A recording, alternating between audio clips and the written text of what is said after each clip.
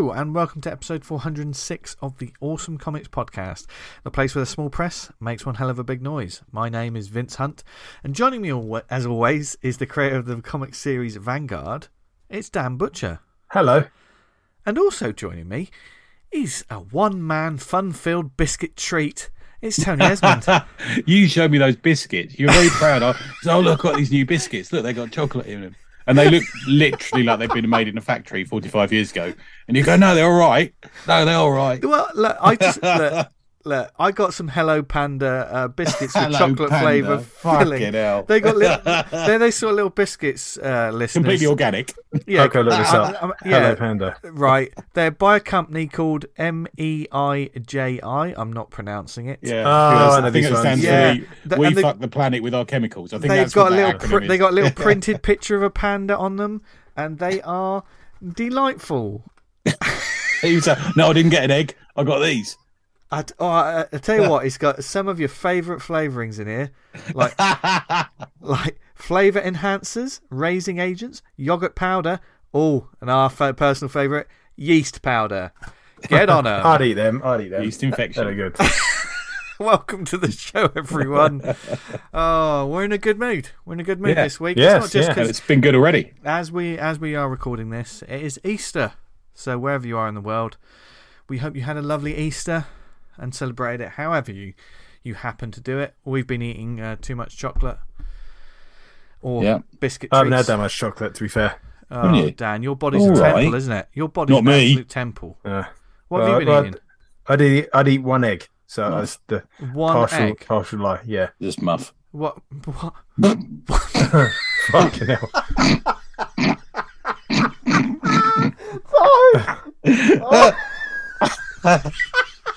No, the thing about the Easter weekend is usually you use it to do jobs, other jobs you've been putting off.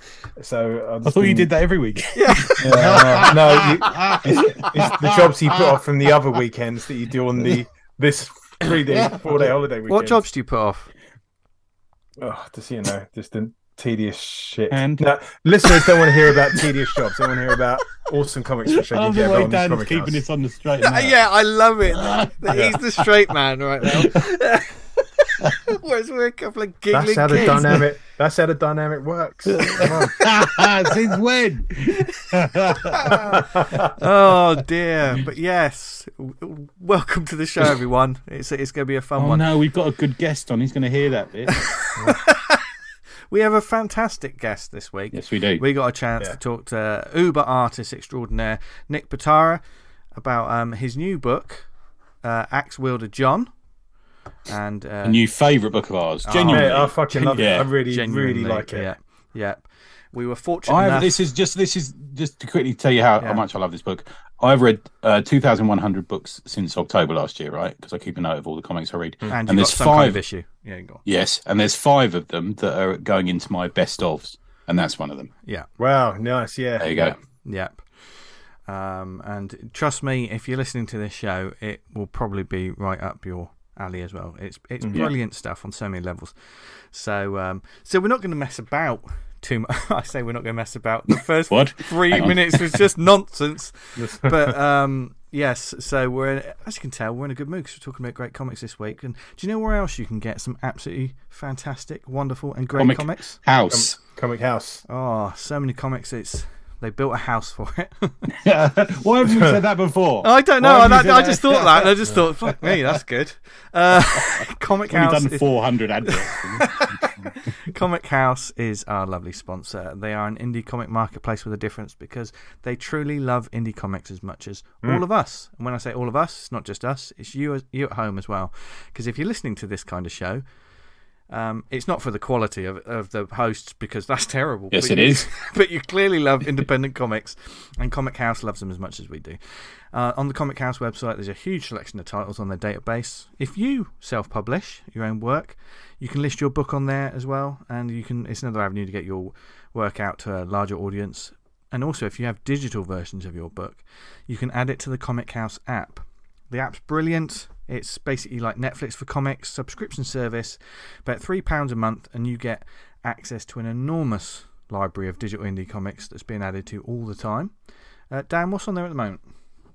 I haven't got this pulled up to look, Vince. So don't, man. I was just taking a drink.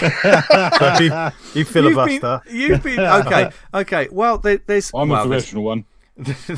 Well, why did you lower your voice when you said that? No, I was doing an impression of Dan. We've got Lurker, Daughters of Albion issue 2, Death and Necromancer 1, The Final Lullaby volume 1 and 2. We've got Chrome Sky issue 1 and 2, which I'm going to be talking about later in the recommends. Okay. We've got Metal Bastard Adventures and Colin Undead. Oh, nice. Loads and of many more. Yes, many more guests past, present and future. So find out about a 14-day free trial. And join Comic House and find out what we talk about every week. We've gone a little bit loopy because I think you're right, Tony. Snooker loopy. I need to look at these ingredients a bit more to see about the artificial. Your panda biscuits. Yeah, because they're doing something to me. There'll be honestly, ants will have grown into human form and taken over the earth, and they'll still exist. Those biscuits. Oh my god! Do you think it's because of the hydrolyzed soybean protein? They could be used as some kind of trading currency. Oh, god. Booms will hold the door open. Dan, I've only got one pack left. Oh no! While I worry about that, here is the fantastic interview with Nick Pitarra. Okay, then, this week we are very pleased to be joined by an artist who's worked with Marvel, DC, Boom, IDW, pretty much just name them. He's worked with them. Many of you will know him from the Manhattan projects. And now he's the creative force behind the stunning tome of epic fantasy and violence known as Axe Wielder Jon, which is already a favourite of this show. Welcome to the show, Nick Pitarra. Hello, sir. Man, really love the intro. Appreciate that, and thanks for putting me over like that, and for having me on and letting me pitch this thing to your audience. Man, we get sent a lot of books, and when Jordan stuck this through, Jordan from Zoop, we were like, "Fucking hell, look at this!" Yes, definitely got to have you on, man. Yeah, it's great, really good. Yeah, very much so. Now, obviously, you've obviously got one hell of a career already. And Axe Wielder Jon is very much the Awesome Pod listeners. If you haven't heard of this book, put it on your wish lists, because this is wherever you are in the world, because this is very much up your street. But there are some who may not know what it is. So before we get into the world of Nick Pitarra and the crowdfunding and everything else, let's look at the book itself, because that was what blew our minds out the back of our heads. What is Axe Wielder Jon, and where did it come from? Well, Axe Wielder Jon's my writer-artist debut. It's a story about this faceless barbarian who essentially is going on this rampage, and it's my love letter to Heavy Metal Magazine, Masters of the Universe, Mobius, Jeff Darrow, and it's this kind of over-the-top, bombastic action comic.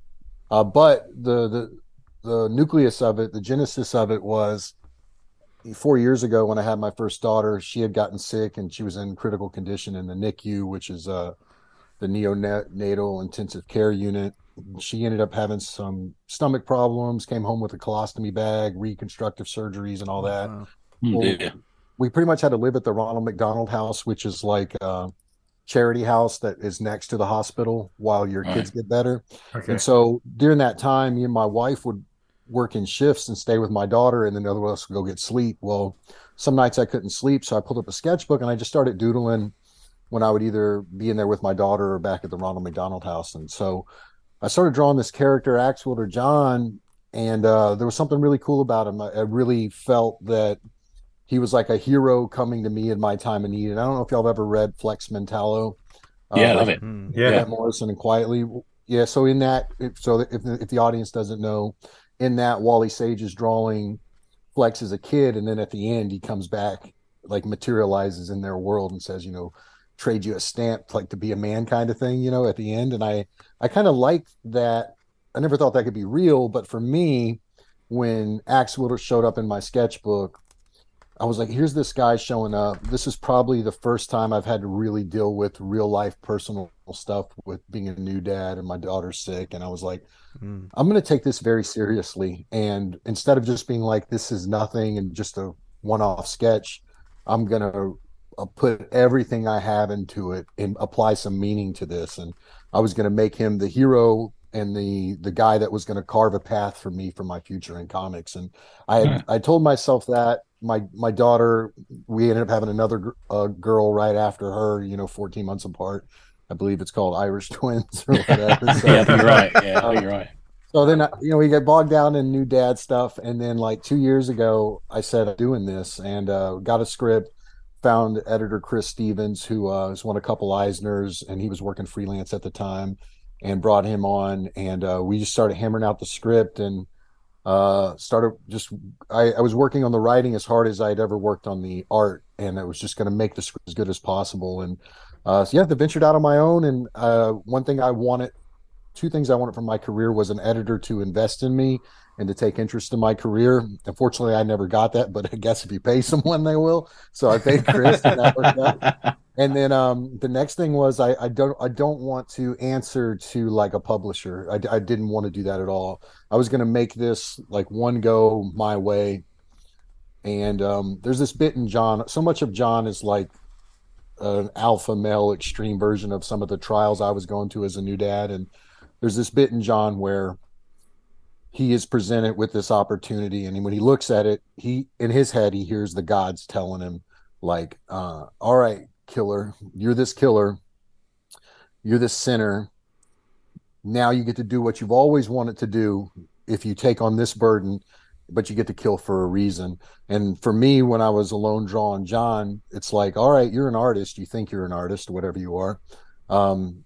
It's like God telling me, then say something. You've got some problems now. Say something about being a new dad. Say something about being fearful for the first time and knowing what that is. And I was just taking Jon, the scaffolding of Jon and the aesthetics of all the stuff I love, and putting some of my own trials as a new dad and a new provider, essentially. And then also I wanted to honor like a lot of the guys that, there's a forward in Jon about my dad splicing his fingers open as a kid and just using electrical tape to close the wound. Yeah, I like that forward, mate. Yeah, really nice. You dedicated to him, don't you? Yeah, I dedicated to my dad, and I just feel like there's a lot of, like, I really wanted to honor some of the what I consider good men in my life, and just tell a really manly story, which is the only stories I love anyway, right? So it's kind of like so that was it. And then Zoop people saw it online, because I had this idea that you could never overshare enough with crowdfunding. So many times I would get in trouble, and Marvel would be like, you can't show that, you can't show this.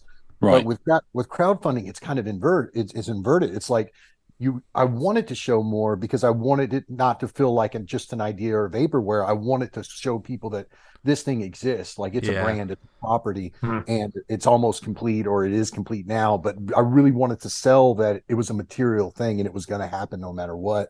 And so I was sharing it. Zoop saw it, and then for me, I kind of just looked at the lay of the land, put my finger in the wind with how publishing was going, and I really liked the Wild West of crowdfunding. It just really is attractive to me. Like, come on here and get to yap and sell and talk about your projects and show off your work too early. It's really conducive with how I like to overshare my personality and whatnot. Okay. And so, basically that was it. And we went to Zoop and we hit 200,000 with the campaign, and we just relaunched it for last minute orders as we put our last order in at the printer, because we're going to.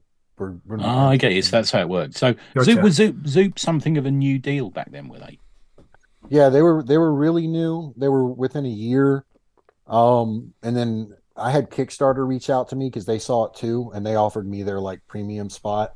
But I'd already told Zoop yes, and Zoop does a lot of things where you can't get yourself in trouble. They hold the money for the printer. Like they don't like they hold the money. They cover some of the expenses, so I can't like get the money right until we get the thing out, because God knows I'm not good with money. And so and they organize the printing, they organize the fulfillment, they do all of the customer service. So you kind of got this team behind you with Zoop, and some of the promotion as well, I'm guessing. Is that right?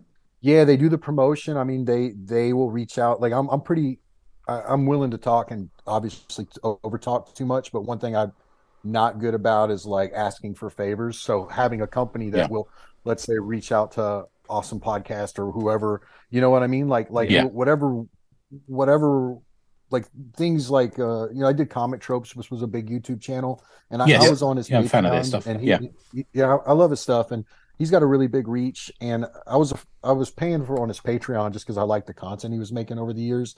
But then they were like, well, ask him. And I'm like, I can't ask him. But then Zoop was like, well, we'll ask him. And then he had me Yeah, on. I get that. You I get know that, what man. I mean? Yeah. And like I kind of I get bashful, or I asking for favors, or even your guys' time and asking you to read my book is kind of pompous, like, could you read this and have me on? And hopefully it's written well enough where people actually do want to have me on and like to have me on, But I mean, that's the new pleasure. world, isn't it? Yeah, it's an absolute pleasure. That's the new world, Nick, isn't it? You can't just be a creator anymore. You can't just be Jack sitting there drawing, can you?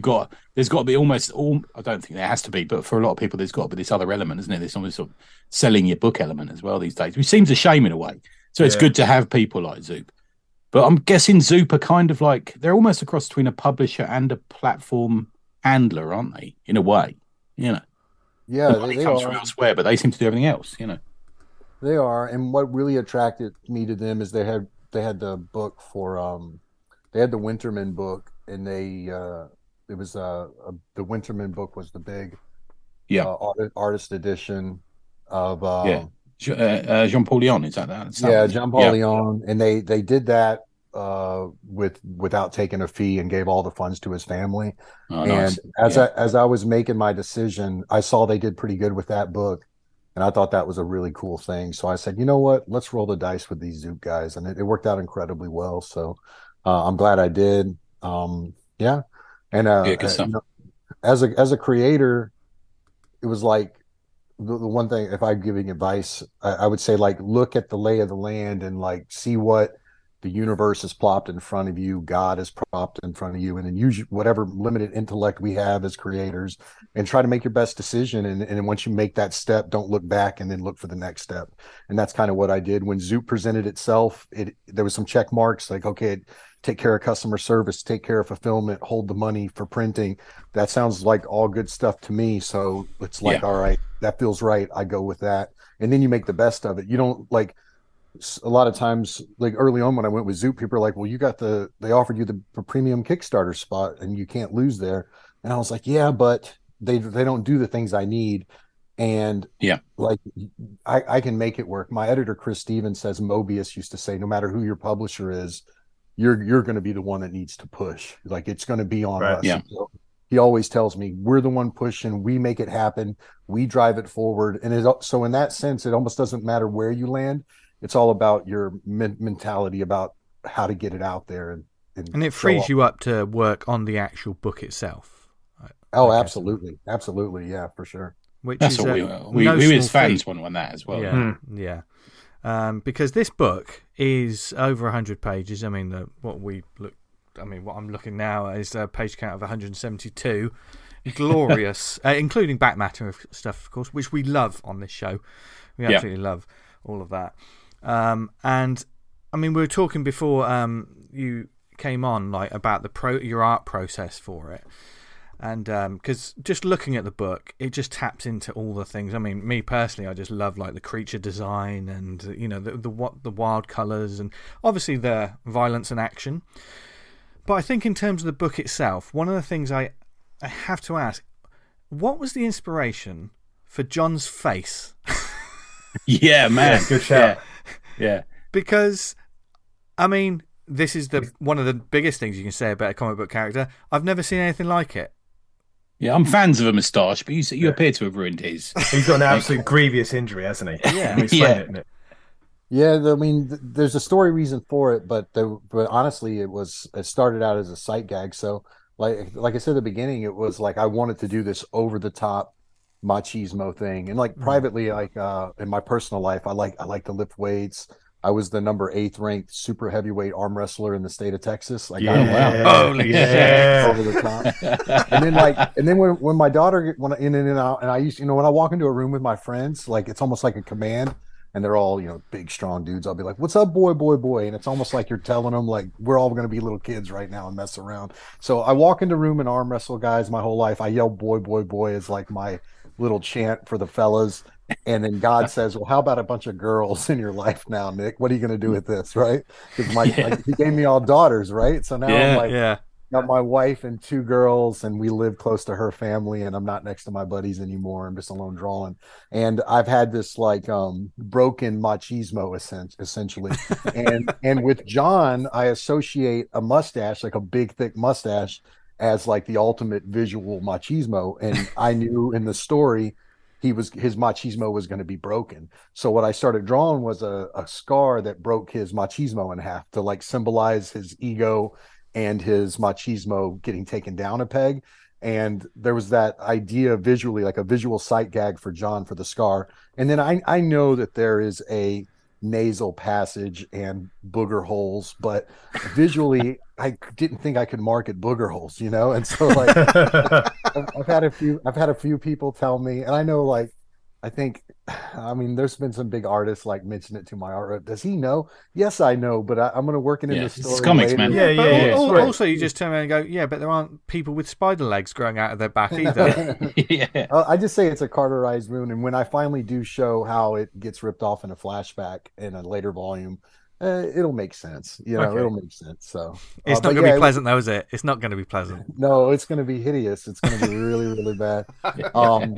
And the story, the one thing I did laying out the story, my wife writes mysteries, and she's got a good agent now. She's got her first manuscript that's going to be whatever they do sent out to the auction houses. Hopefully they bid on it or whatever. So like we're always talking about mystery and how to manipulate the reader. And with Jon, I purposely laid out across the 5 volumes these twists that would always turn the story on its head, like again and again and again. And so there's going to be a great twist with how he loses his face and what was actually happened with Jon. And I think there's a pretty good twist in volume 1. There's a 2 probably in volume 1, and then so there's a couple of twists in volume 1. That's what I like about it. We're not going to give any spoilers, and we've already told Nick off air what the bits that we like that you've got to read for yourself. Sorry folks, but you've got to read it for yourself. And but there's quite a few twists. There's one at the end with there's a certain reveals rather than twists, I would say. There's certain reveals I was like, oh, well, I didn't see that coming. Yeah. Same. Yeah. and original ones, not fresh ones. Yeah. And normally, but they're sort of like, they usually, some of them are quite sort of emotional reveals. And I this is sitting amongst a story that contains quite a bit of violence. I'm looking at a panel now, and it's probably 60% red in this panel. So what was like? I mean, this is a sort of hyper extended sort of fantasy world that Jon's sort of living in. There's a lovely way that you introduce the story of someone sort of telling this story, and it sort of turns that on its head. But it feels comfortable looking at this kind of world, even though it's crazy and over the top. I feel like there's influences from different kinds of like universes, from I don't know, like a Fist of the North Star type world to something else. What influence, when you sat down and just thought, let's craft this into something, from the sketch to the book, what did you draw from? What I realized, this might get a little esoteric or strange, and let's do it. But it's kind of like there was one thing I knew that I needed to draw people to me, right? And in the Alan Moore sense, like to spell is simply to spell. I thought if I was going to catch, like, and I literally meant this, like literally, if I was going to catch readers, and essentially the reader is myself, readers that would like what I like, I was going to draw them to me. So I was going to draw the best I could. And this is like a very kind of obtuse answer, but I thought about the axes looking like hooks, and I thought, man, if I could cover if I could draw something when Jon's got 100 axes in his cape and they're all covered in blood and he's gross, it's kind of like I'm throwing a lure out. And if it's drawn really well, and I drew the book, like every panel in that book is on its own 11 by 17 board. So I knew it was going to be like hyper detail, and I knew that would get attention. Yeah. So I was like, I'm going to draw blood and guts the very best I can, and that's going to be a lure for a reader like me. And I kind of really thought that, like, if I draw this thing crazy enough and bring people in, and then people think, well, it's crazy Nick, and I'm always kind of known as like the wild or crazy guy. Just kind of when I hang out with people, I'm the louder guy or whatever. So then I thought, just like being a new dad, I realize when I come out of the house and I'm like yelling, or I'm the loud, I'm the heavy, Jon only represents a drum beat, and I'm only representing a drum beat. But you needed that feminine side. You need my wife who plays the harmony or the melody, and the feminine side of Jon, the Basil, the frame narrator, the little girl. I would only have a one note pots and pans clanging unless her voice started showing up. Visually, there's something with Jon where he's big and bulky and covered in axes and blood, but in the twist, you'll see I needed something to balance that. And the twist was essentially realizing that visually also, not just storytelling wise with a soft voice juxtaposed with the blood, I needed visually, this big bulky man needed a softness around him too. And everything was about trying to recreate a balanced piece of art, but also a story that, like, the story wouldn't be attractive if it was just blood and guts. It would be what you expect. And I think what people, when I've gotten, I think, an honest take where people were surprised by some of the twist, I think nobody thought that I was going to play things like ever hit a softer note. And I think maybe at my best I've done that, and if not, then people are just lying to me and being nice or whatever. But they can see I was trying for it, so they just say, yeah, good job, mate, or whatever, you know. But I think I did. I think I tried to do that, like create a balanced piece of art, you know. And Yeah, both in writing and you balance it with humor as well, Nick. You know, there's an awful lot of humor in this book, and you know, and obviously with the thing that we can't spoil. I think there's those two things that if it was just an exercise in cutting people open, it wouldn't be half as good. Yeah. Yeah. I don't know if you guys have ever saw Danny McBride's stuff, like his writing with Eastbound and Down or Vice Principal. Yeah. Some of it, yeah. So his stuff is like completely absurd, but there are moments in it where he's having a real conversation with his wife and he's emotional. And I loved that with his writing. And then he did the other one, the Preacher one on HBO too. But Vice Principals as well is one of my favorite shows. I absolutely it was fantastic. And then by the fourth season of Eastbound and Down, it was a little less silly. Yeah, and it was written a little more tight. It was still all silly, and then he took that writing with whoever his co-writers were, and he brought that into Vice Principals, and it was really tight, you know.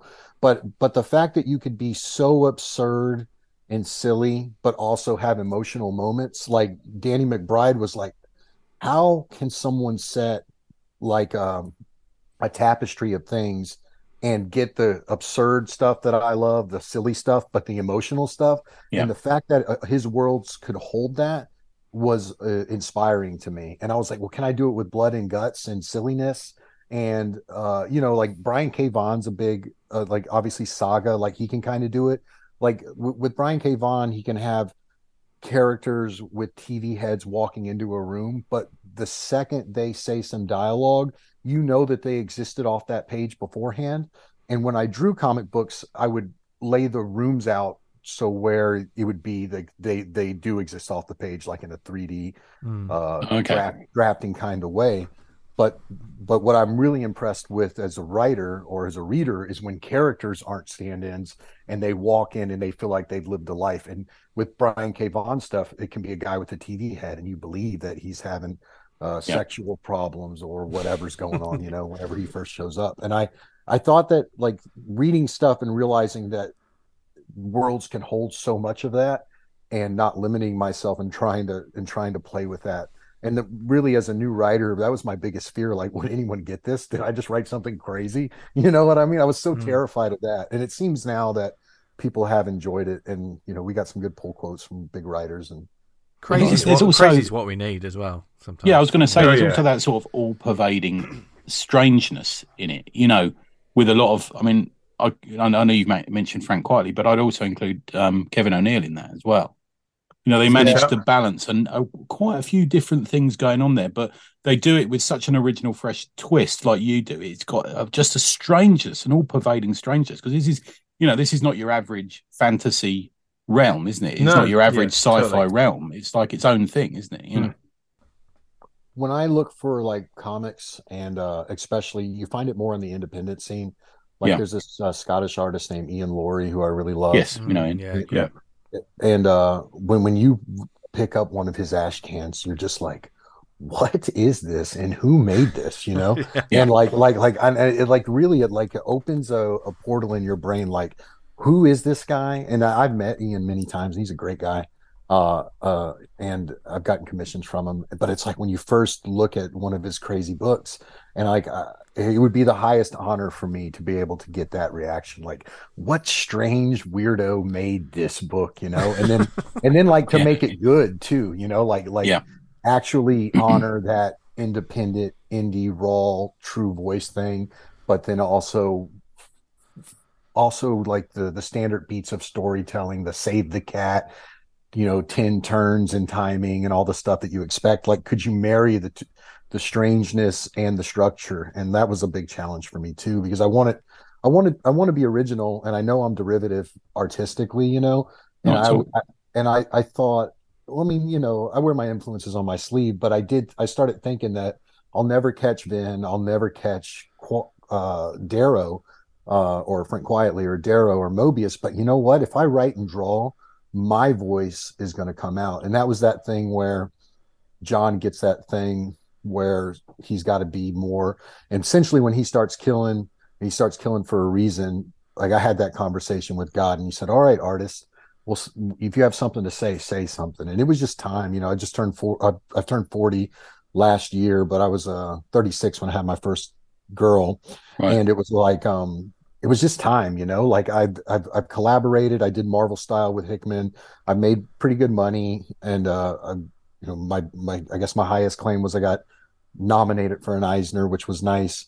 But nice. Now it was like I've got the toolkit that I built to draw. Like, if I could work with me, then I could probably launch my writing career. And it was just time to say something, and that was really it.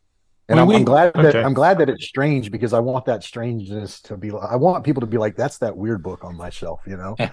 Well, I think with that area of art, Nick, I think is something that we really do admire in the UK, and one of the reasons for that is 2000 AD. I think because it's not straight heroic fiction in that comic. You've got people like McNamara, and I don't know if you know of the artist Massimo Ballardinelli, if you've ever heard of him.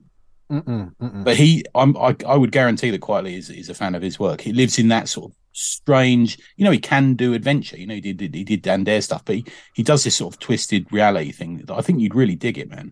Because I've heard you talk about you being in almost like a little pocket in a sort of, you're in a city block of creators. I think I've heard you refer to it in a previous interview of you, Frank Quietly, Jeff Darrow, and Chris Burnham as well, I think. Yeah, Burnham's a good friend. Darrow's been really kind with his time, and Vin has also been nice. And I know all those guys now. They're at least friendly with me now. Darrow's kind of random. He'll just call me randomly from France sometimes. That's cool. It's like so nuts. It's like, do I pick up the phone? What do I say? You know what I mean? Like, what do you say to this guy? And then he loves like kung fu movies and stuff. And he's so sweet and he's such a gentle soul, Jeff. And Quietly, I revere so much because he is the guy who got me to start drawing when I was 17 years old. And okay, from what comic was that you saw? It was The Authority. The Authority. Okay. Yep. And I was in I played sports and had a Camaro and had my first girlfriend, and I ended up having enough credits to graduate before the last semester, so I just stopped going to class, and they booted me out of my classes into the intermediate level or whatever. Okay. And in that class, I met a kid who just drew all day, didn't do his assignments. He's like, I'm going to be a comic book artist. And he was going to the Kubert school. And cool. And he could draw out of his head. And I was like, you can draw out of your head? And I just started getting obsessed with it. It was like I sat next to a magician in class. He was just drawing stuff draw Batman punching a dude or draw Superman taking a dump or whatever. And he could just do it. And I was like, man, I want to learn how you're doing this. And that got me going. He took me to the comic shop, and, he loved the Kubert boys, and something about the American romanticized, I consider it like a Jim Lee style, where, Batman's mad, but he has the Captain Morgan pose when he's mad, and it's graduating perfect lines over perfect abs. That never made me believe I was reading something. It just looked like images next to words. But when I picked up The Authority, and that was probably 99, 2000, and I picked that up, and when first off, it was like, gay Superman and gay Batman, and they're killing people. Awesome content for like a 17-year-old. This is freaking awesome, right? And then but when you saw Midnighter angry and he kind of turned his head slowly, that was like a guy would look before he got in a fight. And then if he's slowly turning his head and he's raising a crowbar to swing at someone's head, how do you not turn the page? And all the honesty in the cartooning that quietly can get in, just like, oh, that guy gets it, or that guy, it made me start reading comics because I wanted to turn the page for the first time. And then after that, I was hooked. I was all in. Yeah, I get you, man. Because if you don't mind me saying so, I was a fan. Me and my son both read the Manhattan Projects together, as he was sort of growing up. And we really loved that book. But your style is slightly different there as well. Have you sort of changed it for this book, or has it evolved, or how does that work? If you think it's changed at all, indeed. Oh, yeah, I think it's definitely changed. One, just the content of the old guys in science suits. I realized so many gigs I would get would be like, either like you're a detail guy, so it's got to be Godzilla ripping up a city or something, or it would be like it's like old men. But I never really got to do like big superhero stuff, or ever a run on it. And I knew that if I was going to try to do this manly comic, I needed to like really go. I really wanted to go crazy with my proportions, and also a little more finesse. Like I used to draw 11 by 17 like a normal person. But now I'm drawing every panel on its own 11 by 17. Oh, I heard you say this. Okay. So every single panel is the size of a page. Yeah, every single. So they're like almost 3 feet tall because they're turned sideways. That's got to be good for the original art market as well, Nick. Nice thinking there. Yeah, the original art did great in that, and that's a subset, like a subculture community. And I collect art as well, so I knew that would make me stand out in that crowd too. So that's that book that was drawn every page 3 foot tall, 3 times up or whatever. Like it gives you something else to talk about. There's a part of me that really likes the marketing side, but also I knew I had to do my best work. It was just like I wanted to, if I was going to do this for me and write for me, I knew to support my writing. If it wasn't going to be good, I think it's okay. At least maybe it's good. That's great. But I loved it, man. Yeah. But I knew that if I was a new writer in comics, I would love to work with Nick at his best. So at the very worst I could do was work with a great artist. And I knew I had that part at least slightly down, but I needed to be better and I needed to do my best. So I drew everything oversized with the tiniest pens. And because I've heard you quote, is it frankly you quote when you say he said to you, only do your best work. Is that right? Yeah, so I've heard him say that before to others, right?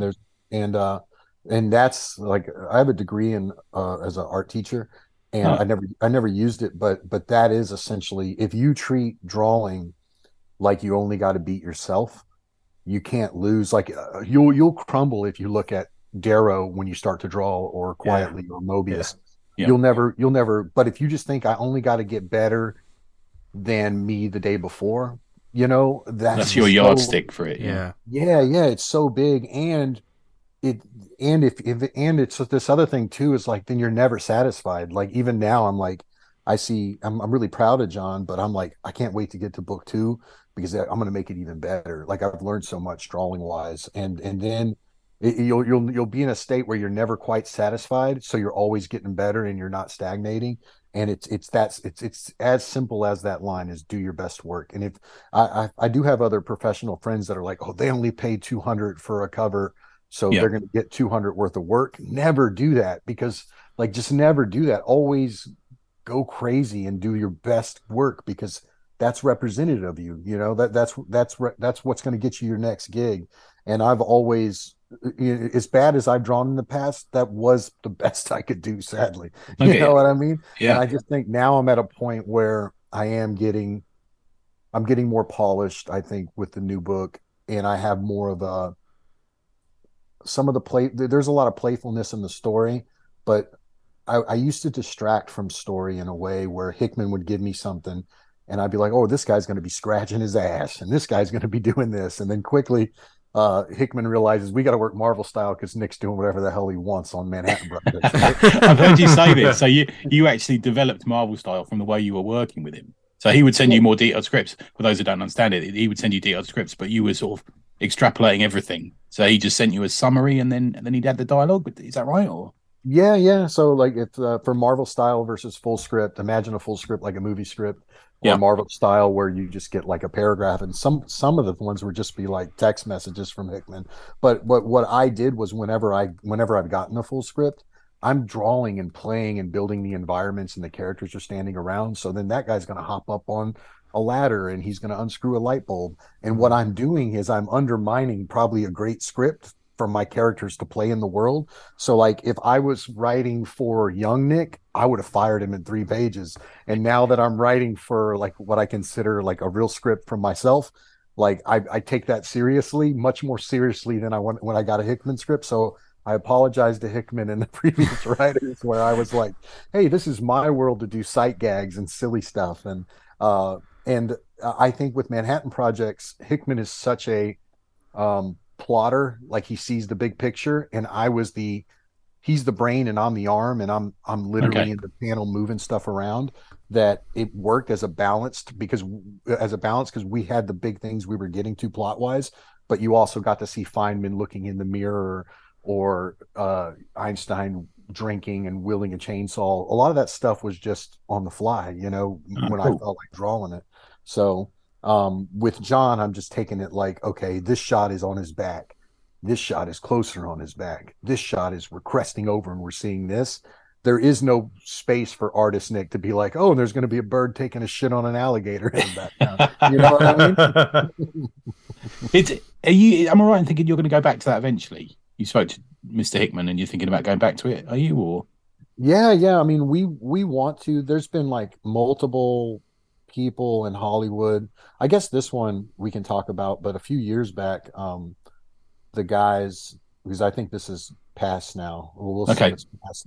But I'll tell you, it was the guys that did the South Park guys, Matt Parker and Trey Stone. Oh right, cool. They were super into it, and they had calls with Hickman and his lawyers, and they were wanting to do something, and that was years back. And then recently there's been some other people that are really tied into comics and really big TV guys that are interested in it again. And whenever Hickman said, when we do it, we need to do it, and when we go back to when we get one of these announcements, if one of these things happen. But we never really say. Well, there's been multiple times where it's been almost, and sometimes people will announce that too early, but instead we just never talk about it. So but there's so many things that are seeded in the first 20-25 issues that are big story arcs later that we never got to. So and that's one I would love to finish. It also makes me a lot of money, so it doesn't hurt to go back to that either. Yeah, get the movie money in. That's what you want.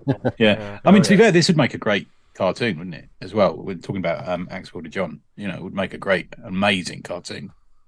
I mean, it's almost set up for cartoons and action figures. I mean, because I could see... I'd love that. The Masters of the Universe sort of influence. With a detachable face. With I tell you what, to me, it really sort of comes to the forefront with the sort of henchman, within the castle, the brightly coloured green castle, and Frank, who's a fantastic Frank is my favourite character. Yeah, they're great. Amazing. And with his 3 rules. Yeah, the 3 rules while he's training up an apprentice to take over his job. And who Frank is just absolutely sublime. But that wonderful... there's that real... I mean, you were talking earlier about like walking in a room and going, bro, bro, bro, and having that kind of dialogue. I can see... since you said that, I can hear that kind of like... that real sort of tough guy, or like the guy speak between those two, like two workers just sort of going... And Horace as well. Horace is great. Yeah. So what was the inspiration for like all these other characters apart from like Jon? Like, did you... with some of those dialogue, like, was that literally ripped from a moment in real life? As it could be. Because you do talk a lot about names as well. You have to... Like, giving someone a name is almost a symbolic ceremony of a thing in your book, isn't it? The name's important. Yeah, I guess my first reaction is I'm really happy you like those characters. I love Frank, I love Bloodbath, and I love Horace, and they're going to be Yeah. main characters going forward, and they all have got like their own like problems, you know. Yeah. What I the naming thing was like you know, a wink at Masters of the Universe or Spider-Man with a hyphen in the middle, or you Yeah. know, Battle Cat or whatever. But there was also this um like I was really thinking about like Bloodbath specifically, like the young version of me, the one that's probably I need to grow out of, you know, the guy that's too quick to swing a hammer, you know what I Yeah. mean? And Yeah. writing wise, those lessons I had kind of crammed them in an early version. And then what was really great is like if you just like meditate on the writing or give it space, then all of a sudden it'd be like lesson 2 falls here. Oh, lesson 3 falls here. And lesson 3 was such a big breakthrough because I had kind of crammed 2 and 3 together. I mean, no one knows what I'm referencing because it's an old script, but when lesson 3 hit, like Yeah. Bloodbath had kind of agitated Frank, right? Because he's Yeah. trying to maybe swing at Horace one day, and he says, you know, get your head out your ass, kid, kind of thing. Yeah. And then you know, Bloodbath apologizes, and then they're on the bridge, and then he's like, hey, and then shit's going sideways on the bridge, and he's like, hey, kid, you want to know that third lesson? And he you know, taps him on the shoulder, and he says, if you're going to get in a fight, be first. And Yeah, that it's a great line, man. I love Great that. line, man. it was also like it was like a fully accept like kid, like he's been reprimanding the Bloodbath the whole time, you know. And now he was like, they kind of got to meet at a moment where Frank existed and his mentality existed, and it was almost like if your dad's been yelling at you, but your dad says, go pop that dude, you're almost, it's like they made up in a moment. And Yes, Yes, yeah, yeah. because You know it's what I like mean? you do There's your an understanding. Yeah, and there's also that you do your thing and I'll back you up.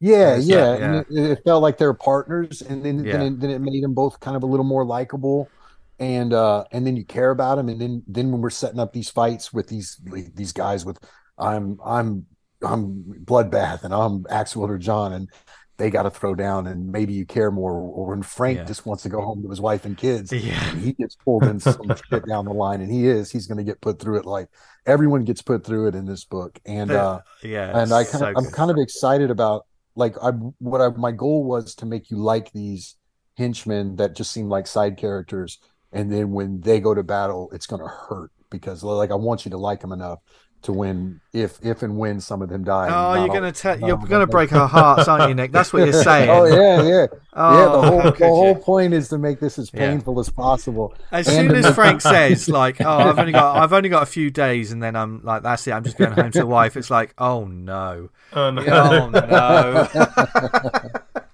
Yeah, but I mean, there are some that survive too, and some don't. But the whole point, writing wise, was I had to get some likable characters Yeah. in there for you to root for. You know, just like if you're going to watch a UFC fight, they got to do those promos. Yeah.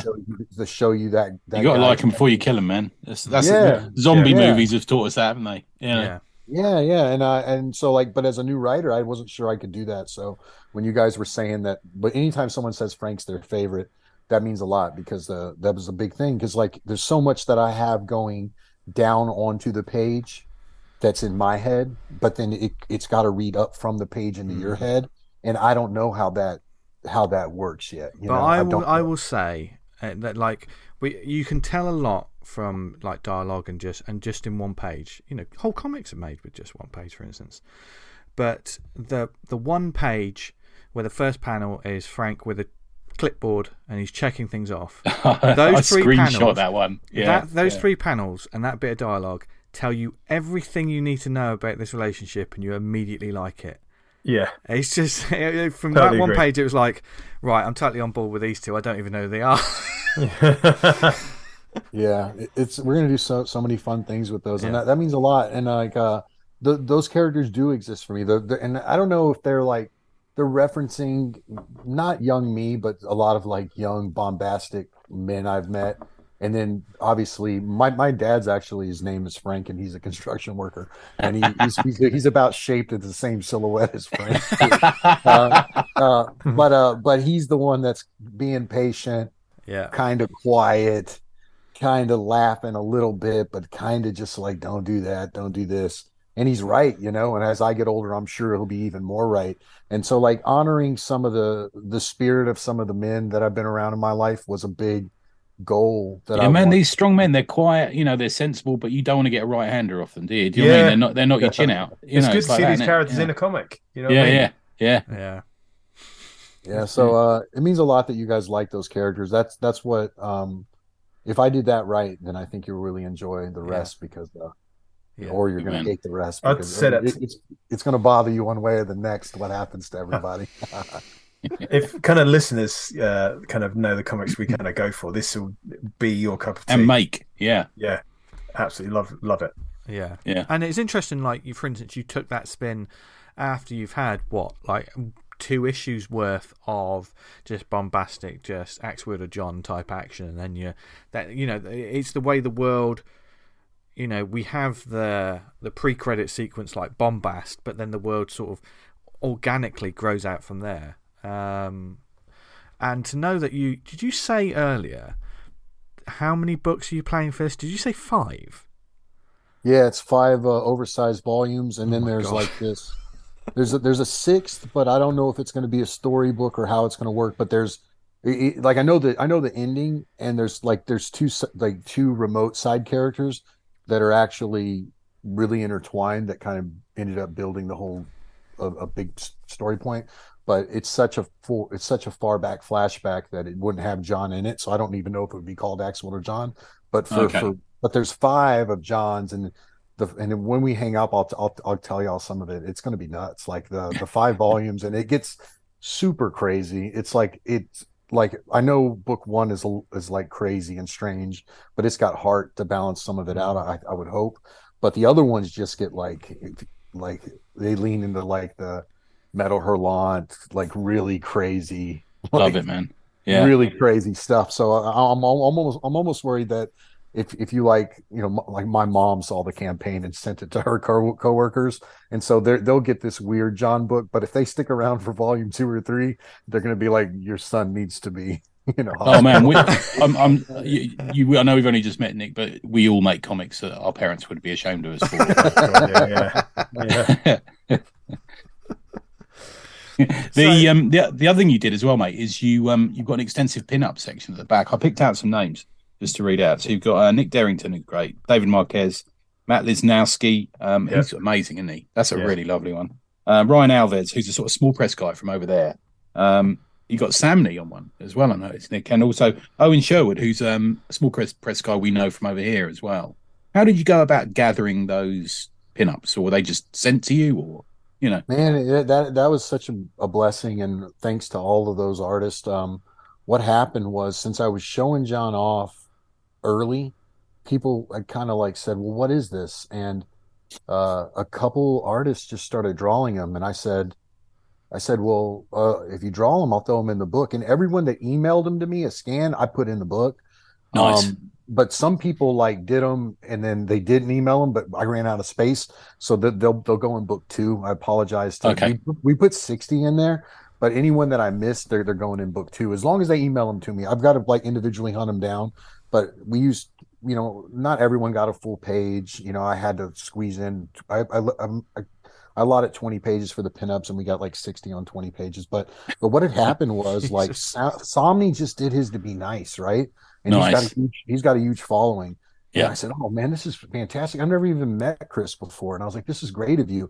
And then like another Marquez is a buddy from Austin, Texas, and he does one, and it's like it kind of catches fire. And then some independent guys, and I know for me, when I was trying to break in, I would love to get published, and I said, man, if any of you guys did this, if y'all email it to me, I'll put it in the book as a thank you. Well, I think that then like some more people that wanted to break in or get their stuff published started doing it, and it just created like a free promotional campaign that was super great of the artistic community, and I can never thank them enough. And then like seeing like it was almost like every morning I would get up and there would be a new version of Jon.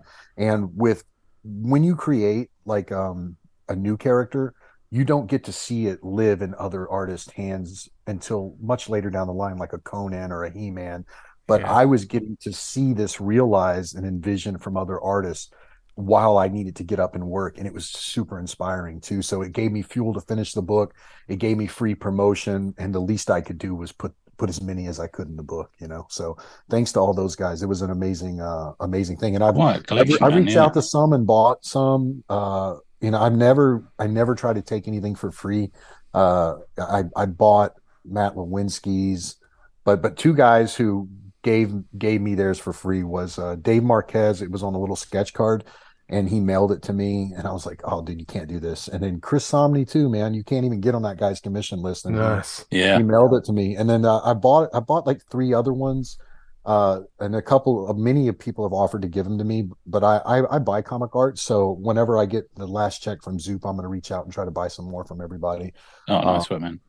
But Chris and Dave, I think those are probably the only 2 free pieces of art I've ever gotten, and that was really nice of them. And they're pros, and they can sell their stuff for hundreds of dollars. And I just at least thousands of dollars. And I'm like, man, you guys are like, they're really sweet. And if they ever want to do like crowdfunding and learn what I do, or use, you know, me do a pinup in their book, and they can, you know, as a conduit to my backers or whatever, I would totally support them, because those guys did that for me. Same thing with anyone that helped me out. Like I'm hoping I'll be in a position to help out more people. And that's another thing I'm doing with Jon, is I created my own label, Kuroshi Comics, and we're eventually going to have we're in talks with a couple of big publishers for my own label and producing some books. And the idea would be we could crowdfund for people, and then have some soft cover distribution and, you know, translators, and get it worldwide instead of just the crowdfunding.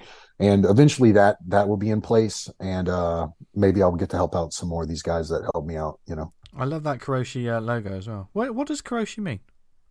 It means to die from overwork. So hey, a true comics publisher. Yes. I was talking to Jeff Darrow about this, and I was like, is there anything better than just like, if we just kill over at the drafting table, you know? Like, and my wife heard me, and I hung up, and she was like mad, and she says, most people would want to pass away with their family and friends around. You know, she was so pissed. I was like, yeah. I was like, yeah, but it'd be cooler, you know, like that's the way to go. But I also, it was like a mindset for me where it was like, I'm gonna do this. I'm gonna do Jon my way and go 100%. I'm gonna take one swing and go all the way, even if I died trying, you know. And that was the mindset. And then Kuroshi sounds good with comics, just the cadence. Yeah. And eventually I'm going to do, when it's all done, I am going to make a big manga digest version of it. And so it kind of fits, you know, that brand in 5-6 years whenever I do that. So yeah, that was the mindset behind that, and just wanting to do it my way or die trying. So that was the plan. I mean, the proof is in the pudding of this first book, you know. I know all the work that went up to just this first book and the inspiration for it, but you know, bring on the next 4 volumes. I mean, I'm not saying you have to lock yourself away for the next 10 years. Please do, but please do. No, but what have you learned though in this process from, you know, especially compared to like some of the bigger publisher work to doing this? What has been some of the real eye-opening lessons you've learned for yourself in terms of your own working process? That you got to be the driver, and that's a lot different than being the passenger. Meaning, if a publisher's waiting on me, and I'm going to get something in on Wednesday, if I wait to the last minute Wednesday and I get it in, or Thursday morning, they'll be fine. I think the art's going to be so good it'll be fine. But as a publisher, if you take 2 or 3 days to respond to a creative, they will then take 6 to 7 days to respond to you. You have got to be Johnny on the spot. And like, you've got to be, because I work with a lot of contractors, and I've some great ones and, you know, lackadaisical ones. Like, you're learning about that side of it for the first time. And thankfully I have Chris Stevens, who is an Eisner Award-winning editor. But sorry about the dog barking down there. I can't hear it. Okay. But like, I'm learning a lot from him, and he tells me these things. We got to be the one to push, if you take 2 days to respond, you can just see what happens. These guys will, and other things too, like sometimes like something I wanted to do with this was also pay people up front, and that doesn't always work out. You know what I mean? It's almost like you can't. This is going to sound really cruel, and the only way I can describe it is like it is like you are having a carrot on a stick, and if you just give the carrot away, sometimes they don't come back around to do the work, or there's nothing to entice some creatives. Some creatives are super professional, some aren't. And then like I didn't have a set rule system. I just thought, well, here's the money. I want to work with you. Here's the money. And some guys super professional, some guys less so, you know. And that's a learning process. And like trying to, and you can kind of see on the business side where the heart gets taken out of it. Is the artist side, I'm all heart, you know. But on the business side, I think on the business side, my heart probably got in the way more, and I've got it, and it'll probably still get in the way more, you know. It's just how it's going to be. But you got to have passion for these things, man, and that's where it shows, I think. And I love creatives, and I understand the situation because I've been in, you know, dire straight situations with finances and chasing dreams and stuff, and I'll probably still be that way. But it was good to have Chris Stevens as a buffer, you know, because I would sooner just overpay everybody, pay them all up front. And that's worked out really great, and some it's caused hiccups here and there. But so was Chris a good like sort of pillar of advice at those points as well? Yeah, he wasn't wrong about anything. Did I listen? No.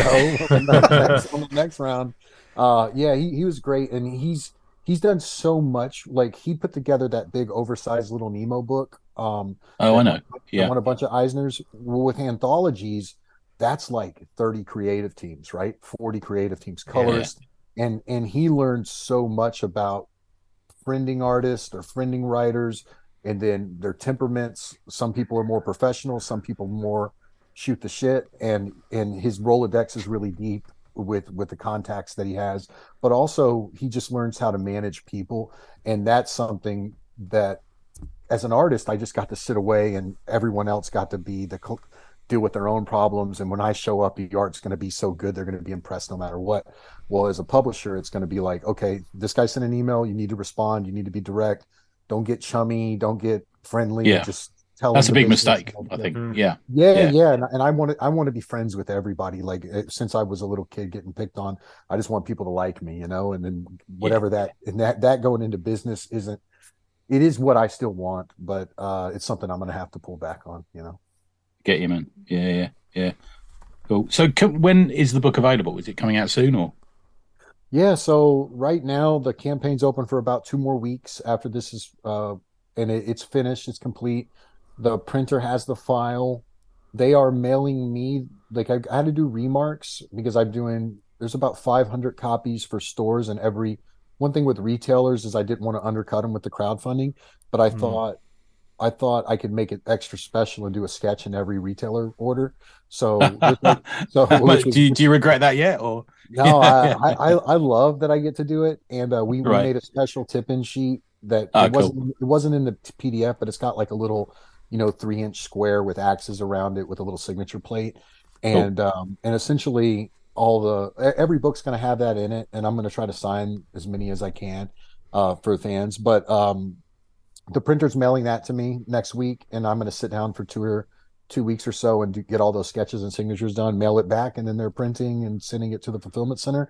This is my first go around, so I can't give you an exact date, but we're hoping in the next month and a half or month that the hardcovers will go out. And then once that happens, everyone should be getting, we got we've made little action figures, little Rubbermen and stuff, and those are all printed and done, not printed, molded, hand molded, and we got lithographs, they're done. All the ancillary items are done. We're just kind of waiting on the book now. And so if you order it, you should be getting the book. Let's just call it 2 months. You'll get the book within 2 months, and then you get the PDF right away if you want to read it early. It'll come with every order, and that's it. That's right, man. Are you doing much of a sort of promo tour? Have you got any cons lined up, or anything like that? I am. My art rep Felix kind of wants me to have me out on the. Are you with Felix? Are you? Oh, cool. Yeah. Felix, actually, I was agent. He's a Felix. businessman, isn't he? Yeah, he is. I'll tell you, man, me and him, like, I love Felix. I was the first artist to go with Felix, and I recruited most of the early artists to jump over to him. Yeah, I'm friends with Jason Wood from EOC, and I know he speaks very highly of him. No, he's very good, but he is like, so for me, when he would like table with me at a show, I'll be like, fans, take this, here's a print. And Felix would just be like cutting his eyes. And then he'll like, and I love Felix, but he almost like, he kind of assumes the worst. I'm like, this guy's just being friendly. And Felix is like, he's getting that to flip, you know? And he's like, is he British? He's just like, I say this and it's what we need. He's like a set of knives for us artists, because we're so sweet, most of us, you know. We'll give stuff away, and Felix is like, no. And then it also does things where it damages your market. It also upsets, like, let's say you have a really great collector that's a patron of your work, and they're paying good money for your stuff, and then if you just give something away and they see it flipped, they feel taken advantage of. It hurts the whole system. And so he's just really good about trying to get us like branding ourselves and being consistent. I think being consistent is important. Getting you good money as well, man. That's part of it. I've done a sort of an extremely minor version of that when I was at Heroes last year, and there's sort of 4 of us who do like this little mini comic company, and I had Cliff and Falpy, who are the 2 artists buddies who were in the little company with us, and they were drawing, and I was having to say, get back to the table, come on, stop fucking around, you still got 3 commissions to do. You know what I mean? It's like that. Yeah, it's quite funny. They just want to go off and chat. Like that. And Felix is like, are you really going to go out and have that? Well, this is when years ago when I would do more shows, but he would be like, oh, you guys are going out to have a drink. Let's go back to the hotel and all draw. He's just trying to get us around us. So hopefully this time around, I'm going to be a lot more professional. And with Jon, I'm going to have to go be a salesman for the first time, because before, like, Hickman could sell it because it's Hickman, Manhattan Projects was doing good, and whatever else I was working on, it's generally a property the fans know, Turtles or something. Yeah. Well, this is an unknown thing, and it's really going to be on me to go out and sell it. And I haven't had to do that before, but I'm excited to. My wife is going to want me to get rid of the extra copies that are going to be filling up the house. So I feel your pain, my friend. My garage is full of fucking things I can't get rid of. Are you doing it? Have you got any specific cons you're thinking about doing, or are you going to do New York or Baltimore or SPX or anything like that? Or Chris Stevens is supposed to go to New York, and I haven't met him in years, and we did this whole thing together. So I'm hoping for New York. If not, the next year. I want fans to have the physical book, and I obviously want the physical book out before I do anything. So probably nothing in the next 2 months. But at the end of the year, I think a good target would be New York. Felix usually writes us and gets our hotels and stuff, and he hasn't done that yet. But I'll probably confirm for New York and have some copies of that Axe Wielder there. So this is the 1 year I'm not doing New York and doing Baltimore instead. That's a shame. Oh, okay. So what time is Baltimore, by the way? It's September, I think. Yeah. Okay, so that's actually on the table, because my best friend married a girl in Baltimore, and they just bought a house, and he called me up and said there's supposed to be a Baltimore show. And I said, depending on when it is, because I haven't gone up there and visited him yet. And so I have a place to stay. So Baltimore is also on the table. So that'd be really great. It's the same weekend as SPX. So I'm doing 2 days at Baltimore and a day. 2 days at SPX. You're such a rock star, aren't you, Tony? I know, man. Yeah. I'm running the table for Nobrow at SPX for 2 days, but I'm at Baltimore for the rest of the time. So yeah, it's a weird one that they're both, half an hour away from each other, and they're the same weekend. It's That's should cool. be good. I've never done Baltimore or SPX, so either. Me neither, actually. Yeah. So, there's basically it's the start of the Nick Pitarra tour, which is going to be running for. Needs to get you over to the UK as well. Yeah, need you back over. Oh yeah, definitely, definitely. This tour is probably going to be running like a Rolling Stones tour, so it will never stop. So still got 4 more volumes. Yeah, 4 more volumes. Actually, this first volume is the Chirping Skulls of Blackrock. Yeah. Have you got the names already figured out for the next ones? So there's like a battle, the real complete story of Chirping Skulls of Blackrock, when you get the whole message. That's the first 3 volumes. So we've been battling on book 2 and 3.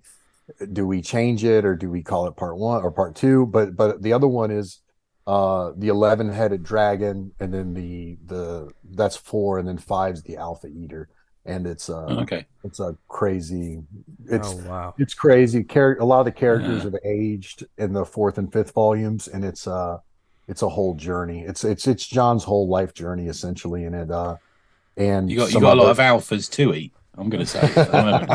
Yeah. There's it's going to be a fun story for sure, and it's going to be a good chunk of your life story as well, I would imagine, by the time this is all finished. Yeah, I mean, I'm setting aside 5 to 10 years to do it all, and it's all I want to work on. I'll do some covers and a few commissions, but luckily the Zoop campaign did so good, and the art market has been really good for me, where awesome. I can fund this thing and make it really great. And like I'm paying Das Pastoras now. He's painting the epilogues for book 2 and 3 now. He's done all 5. He's done all 5 covers, which I haven't shown them all off yet because Chris Stevens yells at me when I share stuff that's 5 years away. So why are you sharing stuff that's 5 years away? I'm like, I don't know, because I'm bored. But yeah, so we've got like beautiful painted covers. I've sent him the scripts for 2 and 3, and he's sent us roughs back, and then he'll jump on to 4 and 5, and then he's actually been really great. At least I go through Jose Villarubio as his translator and his rep, but he says he's willing to do a bigger Jon story, but I just don't know if I could afford it yet. He's expensive, so so we'll see. Maybe if money's good on the second one, I can hire him to do even a big adventure with Jon. So nice. Cool. This is going to be amazing. That'd be awesome. We can't wait to see more of it. For our lovely listeners who want to find out more about this and follow you, where can they find you and your work? On all social media, I'm just Nick Pitarra, last name Pitarra or Pitarra. You can call me either. I never correct anyone. And then I bought the URL Axe Wielder or Axe Wielder Jon, and that currently links directly to the campaign. After I'll have the URL linked somewhere else, probably to Jon. We've got a 7-inch action figure. Well, I'm probably not supposed to talk about, but we're going in development on that. And that'll be like in a year, and it's very expensive. It's like to get it machined and everything, it's like $60,000-$70,000. But the prototypes are done for it, and it looks just so cool. And so that'll be the next thing I'm hyping, book 2, and then probably the figure after that in a year. So that's what we got planned. Nice one. Awesome. Good, man. We'll always come back if you got something else to talk about. Yeah, love this, man. Yeah, big fans. Yeah. So wherever you are in the world, whenever you listen to this, go and check this out, because just think about it. You could be listening in another 6 years. There's a good chance that Nick's still working on one of the volumes. You've got 1,200 pages of book to read or something. Yeah, exactly. Yeah. So get on it, and thank you once again for joining us, Nick. It's been brilliant. Hey man, like I can't tell you how much it means to me for you guys to read it and y'all's response. That really warms my heart, and then also allowing me to take up y'all's time and to pitch to y'all's fan base. I really couldn't have done it without all the podcasters. You guys are really sweet to have me on, and sorry, I think our schedule might have been a little off. No, all cool, mate. Our pleasure. Our pleasure, honestly. But it means the world, and it means the world that y'all read my stuff, and the kind words means a lot, and I'm really happy you guys like Frank. So thanks, guys. And welcome back. What a brilliant guest. Very good. Love it. Thanks to Jordan for lovely up chap. At Zoop. That's very cool of him. Yeah, a fantastic creator that I know a lot of our listeners are fans of anyway. Yeah, I was previous because of the Manhattan project. Yeah. I'd love to hear more about that platform in general. Perhaps we can. Maybe we get Jordan on or something. Do a chat about it. That'd be good. Yeah. So certainly, go forth and find out more about the book and the crowdfunding platform and the campaign, etc. Well worth your time. While we're talking about crowdfunding platforms, can I have a bit of a moan? Yes, there was. We were having. Funnily enough, old bloke moaning. Yes, old bloke moaning alert. It's justified, I think. In this case. I think so. Completely justified. Would you believe it? We're not just celebrity hosts. We actually communicate with each other when we're not recording this show. And there Sometimes. was no eye contact though. There was. Sometimes we have our lawyer, aka Tom Curry. He's part of the he's part of the conversation, and I believe he was part of this conversation as well when we were talking about it. Isn't that right, Dan? Yes. If you talking about while we're on a crowd, in fact, he said save it for the pod. Yes, that's what Tom said. So Dan, take it away. Are we talking about the Kickstarter one? Yes. Yeah. There's a book on Kickstarter, and it was brought up on social media, and I've spotted it. That there's a campaign, and it's called The Old Blood, a Bloodborne prequel graphic novel. And Bloodborne, if you don't know, is like a really successful game, isn't it? Yeah, it's a huge, video game. Massive. Huge, yeah. So this chap, I can't speak to the character of this guy. I don't know him, so I'm just going on what's on the Kickstarter. They've essentially made a Bloodborne prequel graphic novel, and the title of the Kickstarter campaign is The Old Blood, a Bloodborne prequel graphic novel. And it goes on to say, a fan-made graphic novel that encompasses all of the events that lead up to the start of the game, Bloodborne. And the title graphic is done in the same font, same style. It's like a kind of a metal font, and the art style is very similar. And it's like, how did this get onto Twitter? Just to be clear, this is a fan-made. It's almost like a fan. It's a bit of a cheap way to say it, but it's almost like a fanzine comic. It's a fan-made comic of an existing IP, isn't that correct? So it's not officially affiliated with the game or the publisher or anything. I mean, I'm not going to bat for the company that made this game. Do you know what I mean? Like that's not it at all. I think they've had comics as well. I think they're published by Dark Horse or someone. There's comics out now that buy this. So, but like, it kind of frustrates me. Kickstarter, like, how someone saw this? It's got a Projects We Love badge. So someone's assessed this and thought, yeah, this is a really good shout. And it's like, man, this is a bit much, you know what I mean? And so I did take a look, and the chap who's running it, I'm not going to name the guy, but he's not backed any projects on Kickstarter, which is fine, so your prerogative. But this is the first one he's created, and it's gone just above $250,000 on this he's raised. I mean, so many red flags on this. It's unreal. If you sort of back this, I mean, the people who do own the IP could swoop in at any moment and say, right, we're having this money, or you've got to pay legal fees. So all the money you paid into it, that's just gone. It might not get that far. The guy could just go, just not do anything, just take all the money. And through I know we mentioned this before, and Tony, you said this, like, even though Kickstarter says there's no recourse for this, that's not true at all. Like, no, surely because they put it in their terms and conditions, isn't fucking legally binding to American or British law in the fucking slightest. But essentially, the Kickstarter just like, well, that's what it is. You just kind of wash your hands of it. But I don't think that's ever been challenged on a large scale. I mean, it's essentially the way Kickstarter do it. It's not down to them; it's down to the person putting it out. Yeah, they're just a platform to sell it on, and I can see that. We all are ultimately responsible for our own actions, and this person, it's down to him. But playing devil's advocate a bit here, guys, and I don't overly agree with what I'm about to say, but I think it's worth mentioning. Yeah, totally. Yeah. Is this them sticking it to the man? You got a company that is obviously a multi-billionaire company making video games. If this wasn't a Kickstarter and he just did it, would it be okay? I think it feels to me less about sticking it to the man and more about, I mean, a fan wanting to make a book and putting it out there. I mean, because it just feels to me like it's a sand timer. There's only a matter of time before someone shuts this down. Well, it's already completed. It's finished. So, is the campaign finished now? It finished yesterday. But it doesn't. Okay. But as we all know with Kickstarters, that doesn't necessarily mean it's going to get completed. It's especially with legalities and IP.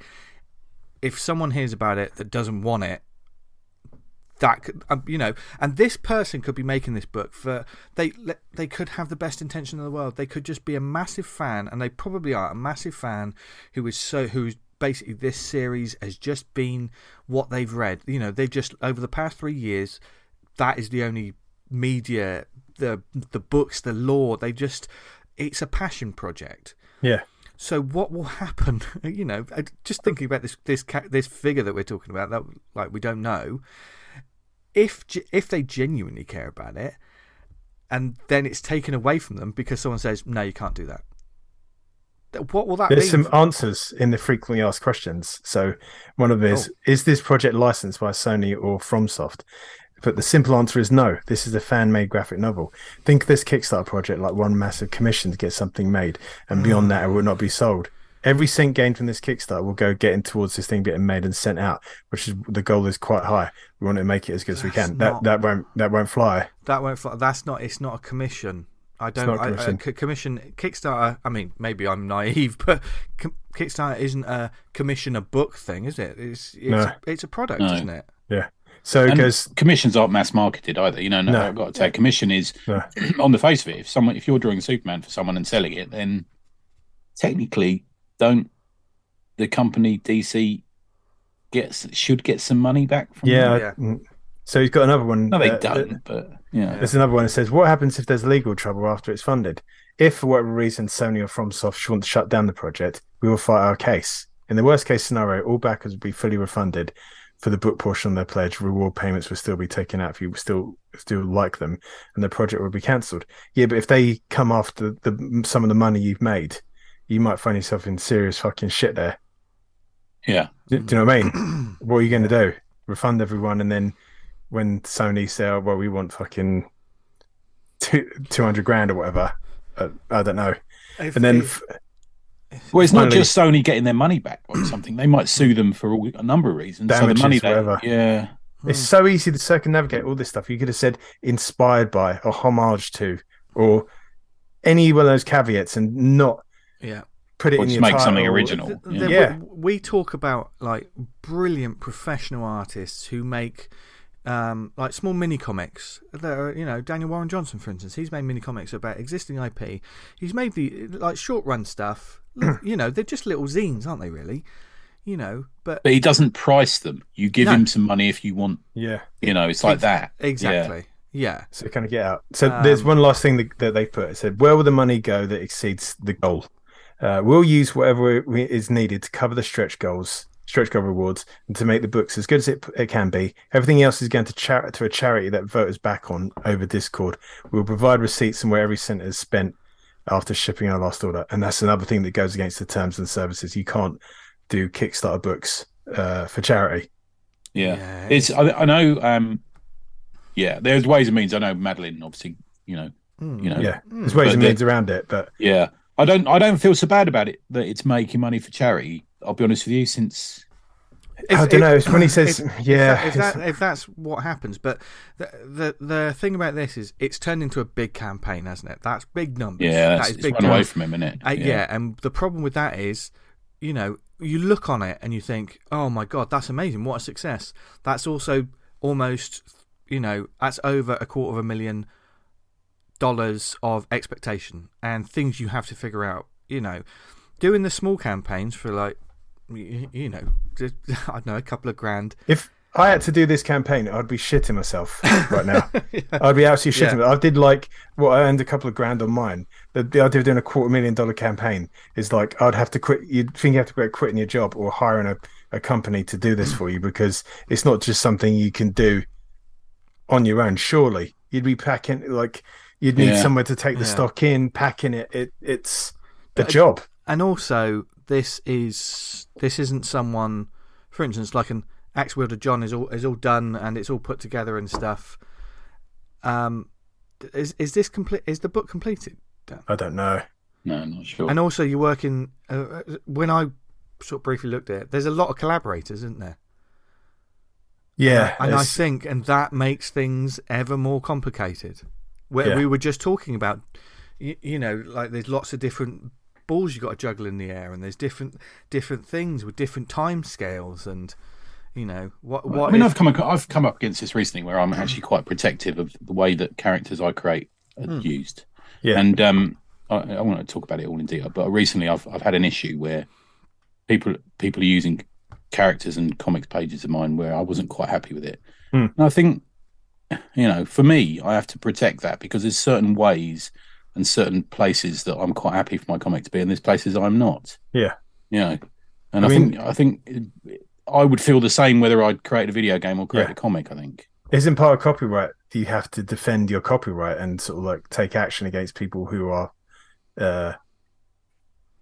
infringing on it? Because if you sort of let people infringe on copyright for years, and then you're like, well, hold on, I'm going to start cracking down on this now, that can be ruled against you in effect as well. You haven't done it for years and years, so where are you going to go with that? It's just I find it more frustrating on the platform that there's a lot of fucking red flags here under Kickstarter's terms and services, and it seems to be not only gone under their radar, but I can think of 4 or 5 cases recently where people that we know, people who've been on this show, have done Kickstarters using IP characters. Oh yeah, I mean, it's not the first campaign that's done this. It might be probably the last. And certainly one I'm thinking of is somebody who previously came on the show and railed against people selling prints of Venom and Spider-Man at conventions. Right. Yeah. Yeah. So it goes on a lot. I think the difference with this is it's a much bigger project, isn't it? Yeah. Yeah. I agree. Just for a bit of information, there were 3 volumes of Bloodborne, published by Titan. It says here. Oh, okay. Written by Alish Cott. Writer. Yeah. He's sort of disappeared a bit, hasn't he? I haven't seen him for a while. Yeah, and probably because he might have been working on these, because there's 3 volumes that he seems to have written. And the writer is Piotr Kowalski. Just give a shout out to the people that did. Right. I know none of our listeners would do this kind of stuff, but whoever's running that campaign, don't reach out to them and give them shit or anything. No, please don't. No, don't do that. There's enough of that on the internet. No, man. Yeah. But it's certainly another interesting wrinkle in the ongoing strange world of crowdfunding. It's just the kind of strange, completely uneven handed of the bloody thing that you like. Some people see like this flies through no problem at all, and other things you see campaigns going, they've got funny about something. You're like, why? I think we give these companies too much credit for being sort of even handed, and a big company full of lawyers and stuff like that, and they're not. No, we got banned off Kickstarter for fucking stupid reasons that made absolutely no sense. And look at some of the people who work there. It's they're part-time latte drinkers, aren't they? As I like to call them. Yeah. There's a bit of an ideologue kind of thing going on. It does also depend sometimes on the IP, doesn't it? For instance, if just say you want to do something. I'm going to do a fan comic about Lord of the Rings and put it on crowdfunder. They'll shut that shit down quick because the Lord of the Rings sort of like legal people. They are on it. Don't fuck about. But this is Sony. Yeah. You would have thought. Yeah. Okay. Well, yeah, that's that one. So we'll look forward to that. Another thing, it's not so much a moan, but like this was kind of like on the scene beginning part of the week, and it was like a comic that I think they sent out a lot to news sites and kind of comic review sites, and it's called Artificial Ink. Oh yeah, you read this, didn't you? I have to say I scanned through it, mate, but I think I know Simon on the Slack looked at it, didn't he? And he went, I can't even look at it. And I kind of felt the same way, but you kind of force yourself to read it. Yeah, I've read it, if you can call it that. I'm gonna put what I sent to you guys. Yeah. So the kind of magazine seems to want to act like a calling card, as in like, look, this is what can be done with this technology. And the comic, like, it just confirms every assumption you thought that AI comics would turn out like. It does the most disservice possible to AI generated comic books. It's just like non sequitur. The comic is just random images with like text and just to try and fit what's going on in the panel. And it's like from panel to panel, there's no correlation. It's like, what the fuck is this? It's like one picture of this, one picture of that, and it's like generate a background, generate man on spaceship, and just what the fuck's this? And there's like reams of titles, like loads and loads of titles, so many, and it's like you got 4 panels and then you're introducing a concept for this is one comic, this is another comic. It's like, where are you going to go with this? Like, this is just so amateurish, and a lot of the ideas and the stories that they're bringing up, it's just like, man, these sound like fucking my edgelord's first comic. Do you know what I mean? Like, Sojourn Realm, Soul Trader, Elf Witch, and the Eldridge. It's just, it's really cruddy. I mean, I take or leave AI out. I'm kind of like trying to stay on the fence and see where it goes. I'm not one of these people. I think I speak for 3 of us. Like, we'll go back and listen to our episode on it. We've treated it in an even-handed way as much as we can, haven't we? But this just comes across as really shoddy. I mean, every aspect of it that's kind of handled with like the human part of it, which is like the lettering and the layout of the stuff, is absolutely amateurish. They're so poor, like hyphenated words, like text boxes that are like aligned left, or massive, great big white spaces in the text box. That it's like, if you just download that crib sheet from Blambot, that'll tell you how to resolve these issues. and it's like reading the one side of A4, and you can see all these glaring errors that you should be able to sidestep. And I mean, even the front cover is just terrible. I just feel this is like this. This ain't it, Chief. You know what I mean? Yeah. Willie, speaking about this, I was I think I told you about it, guys, didn't I? I was chatting to a guy I work with. You know, he's an extremely well recognised academic, and we got talking about it. It turns out he's a massive comic fan, but he's also he works within AI, and he said he is beyond anyone we'll ever meet in our lives an expert on it. You know, and he said there's still the artistry of art is the phrase he used. People will still want to see that, and I kind of make him right on that. You know, because he's a big fan of Blardinelli and Kevin O'Neill and all the great 2000 AD artists, and he says no, there's still be space for it. He says it'll never replicate what comes from a mind to a hand. Yeah, there is this kind of like people saying, "Oh, this will totally dominate. We won't need real artists in real way, if you know what I mean, anymore." And like, oh, this is the end of us as a career choice. It's like, nah, it's not. Not yet, anyway. No, not yet, anyway. Yeah. Good stuff, man. But yeah, so that's kind of like... Thank you for reading that. Yeah. So, man, it was a real chore. I thought I'll give it a go, see what it's like. And it's like, oh, man. Like, if you was going to... Johnny Boy Freeman's done something down the tubes on it as well, hasn't he? Right. I think so, if you was going to put out a calling card to say, this is what AI comics are, we can do with them, it's like, mate, you shouldn't have fucking bothered, because one look at that and people would never want to look at another AI comic ever again. Yeah, it's actually a bad advert for it, isn't it? But a good advert for us. Yeah. So there we go. There you go. So we get the only thing we're in favour of is sex robots. I've got one of them coming up in my recommends. Oh, good. I thought you say you were going to have one of them delivered. Bloody hell. In my shout-outs. Sorry, one on the table. Speaking of shout-outs... Just a Hoover, Tony. That's why that mattress is in your room. I'm going to see over your shoulder. Speaking of shout-outs, what shout-outs do you have? I've got a series. I've got 4. So big shout out to Martin Feekins, who was on. He was a call-in guest on BBC 6 this week. That was fucking great. And he sent us a little audio on the Slack. If you're on the Slack, you can have a listen to it in the DUI channel. But he gives DUI 3 a shout. Him and Damien's story. How good is that? Yeah. Another listener. Big congratulations to Steve Newbold, whose book CSI I reviewed about a month ago. He's the featured artist on the back of Savage Dragon 265. I got my copy yesterday, and it looks great. How cool is that? Brilliant. I was saying it's slightly reminiscent. We'll bring Kevin O'Neill back into it, like his kind of stuff. Do you agree with that? Or yeah, I think so. Yeah, it's got that strangeness about it, isn't it? Yeah, like I don't mean that as any way to sort of to denigrate it. I mean it in a really good way. Like I think it really works.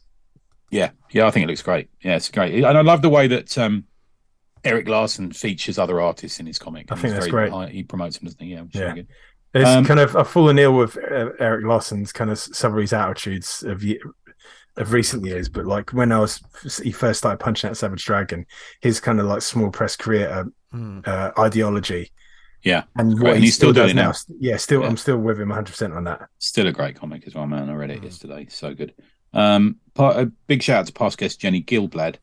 She's trying to raise 7k to get to have an operation. I don't think she'll mind because she's put it on Twitter to get an ovarian tumor removed in the UK. If you go to her Twitter, you can follow links to her GoFundMe. If you go to Jenny JENNIE Jenny Gyllblad, and you spell Gyllblad GYLLBLAD, Jenny Gyllblad, you'll find it. Go and drop her a few quid and help her out there. There you go. And my final shout is to Ian Ashcroft, who I met for a crafty beer on Thursday, and he updated me on all of his little projects. So he's he's a good lad. Awesome. I will echo the sentiment about Jen's GoFundMe. A proper hard-working small press creator as well. So she's moved away from you, so you don't have to water her budget anymore, does she? Yeah. Well, he's since passed on. Bless him. Oh no, she gets another one. She still lives in my heart. But the hits keep coming on tonight's show. Fucking hell.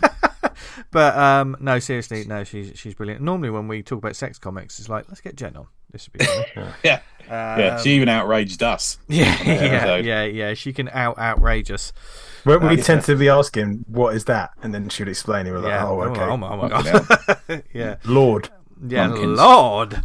I've just got a quick one before Dan. Finish off. Dan's had one then. This is a Kickstarter for the Berg. This is the new book by Cabal Comics. Written by Sarah Peplow, Fraser Campbell, art by Gavin Mitchell, lettering by Colin Bell, and colour assist by JP Jordan. And it's about an ordinary job for a team of London sanitation workers turned into a life or death struggle against an unthinkable horror. And this is sort of, if you like, your body horror and the blob. Nice. Things like this. Could be one of those fat Bergs. You know, they have done some. Well, could be. Have I hit the nail on the head there? Well, you could Sorry. Grab that bit out then. Ruin that one in. Yeah. I've got 2 comics. Ero-Tech 2, Paul's Promise. Oh, I bet and this. NSFW Sex Robot Office Comedy. So, I bet that. Looking forward to that. That's going to be completed in a couple of days. Look forward to reading that. And Mahoneys 6, the series finale. The final issue of the series about the bar of the supervillains and the epic finale of the Last Stand storyline. That's got 17 days to go. Just shy of his target. Go check that out if you like your superhero action. It's a good one. And nice. That's me. That's fun, man. Oh, I thought there was going to be the way you built that, Dan. The cadence of your voice was going up and down. I thought, all right, what's he going to hit us with next?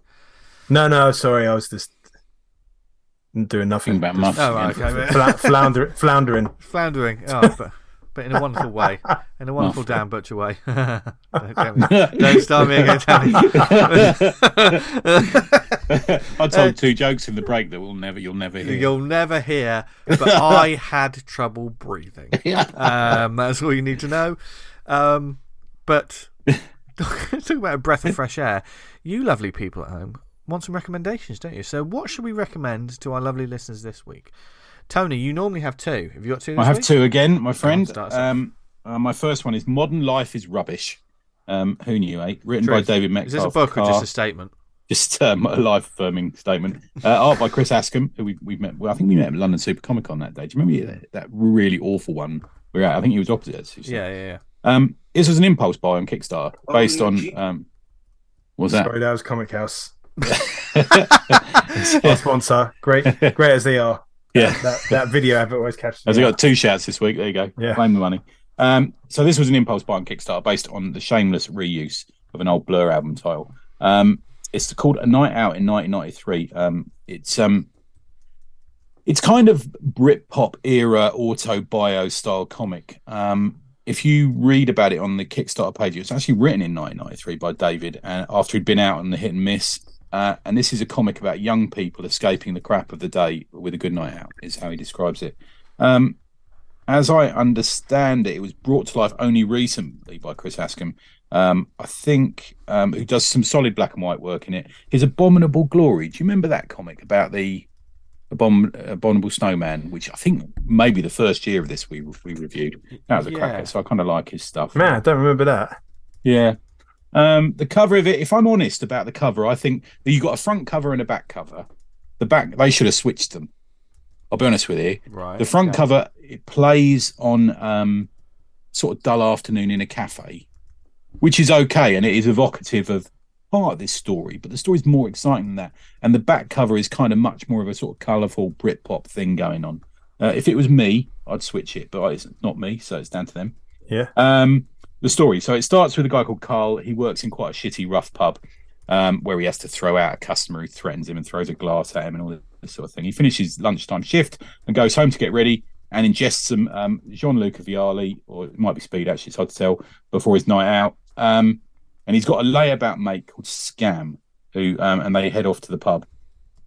And then what the book does is as it tells its story, it collects a group of people and you get a little insight into their lives as it gathers them up, and they all end up in the same pub, if that makes sense. It's just a nice, there's not much more to it than that, really. It litters in period specific references. So there's like somebody's got a Pulp t-shirt on, or someone mentions that Stars in Their Eyes is coming on telly. And it's certainly, I think, what were you guys doing in '93? Were you in the pub, or were you too young for it? I can't remember now. Probably too young for it, weren't you? Yeah, probably in the pub. Yeah, if I was in the pub, that's probably indicative of bigger issues. It's certainly a period that's evocative to me. Do you know what I mean? Yeah. And there's a lot more to it than you see on these sort of recreations on television. You know, okay to me, throw in these references to, you know, Oasis posters in back, whatever it's going to be, and spiral carpets or something, you know. But he does this with it. So there's like a burned out car in the street. They walk past a secondhand bookshop, which were much more common in those days, those balmy days before the internet. And it's back in the days when people would go to pubs. You know, they wouldn't sit looking at their social media. They would actually, that's the way, you know, people seem to think they got lots of friends because they got so many followers on Twitter these days. No, you go to the pub back then and you would chat to people, and indie music filled the air, and people talked about the music. They talked to their mates. They talked about the drugs. They talked to the girls in the pub. They made jokes. And do you know what? It's just life really written in a comic book, you know. And we used to see this more. We used to see these comics about people going down the pub and seeing bands and, you know, getting in fights in the kebab shop and stuff like that. And it really took me back to those days of bands. I ended up playing a little, you know, making a little playlist of bands like Carter, USM, Kingmaker, Shed 7, Gorky's Zygotic Minky, you know, all this sort of thing. And after the pub, they go and chat to the bloke in the kebab shop, and that's the sort of shit you used to do back then, and laughed at each other and took the piss out of each other. And I'm going to finish this in a second and say kids don't know they're made these days, because you know, because I'm an old bastard. But if you go, I got mine on Kickstarter. I'm not sure if you can get it actually through any sites at the moment. But if you go to David at Metcalf Car on Twitter, or you can find Chris at Chris Askham, you can probably somehow convince him to send you a copy. But it's just a nice little thing that reminded me of, you know, the days when I'd like fucking was, you know, getting in tear-ups Nell Kent Road and stuff like that. It was just those days, you know, before everyone thinks I'm going to stay in tonight and stream such and such shouting at YouTube or something, you know. It was good stuff. Yeah, and that's my first one. It's called Modern Life is Rubbish. Nice. That reminds me of that tweet I sent earlier about like what you could do online nowadays. Obviously I can't find it. I've got a filibuster while I search up this. Well, I'll jump on with my. I'll jump on with. Got it. Oh, okay. I'll see. There's a tweet. Sorry, there's a guy called Pavel, and he got a screenshot of the tweet. It says, "Back in the 1960s, you could join the Belgian paramilitaries in the Congo and shoot at UN forces and get paid for it. Now you can't even call someone gay online." Jesus. Times have changed. Back to the Congo for us all. Get paid to shoot at UN forces. Fucking. Dan, what would you like to recommend to us? Do you want to do yours? You do yours. Oh no, you're on a roll. You go. Okay. You go. This is the comic I got off of. Excuse me.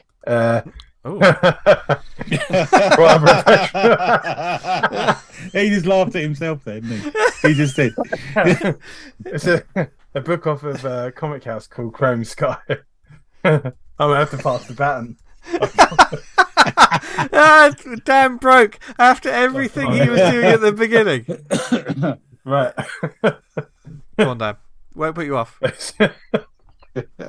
It's written and illustrated by a guy called. It's going to be like a really serious book about killing old people or something, and he's like fucking laughing and still laughing about Envision muffs. Comics, right? I'm doing my Motley laugh. Right. Episode 1. That's worse. Yeah.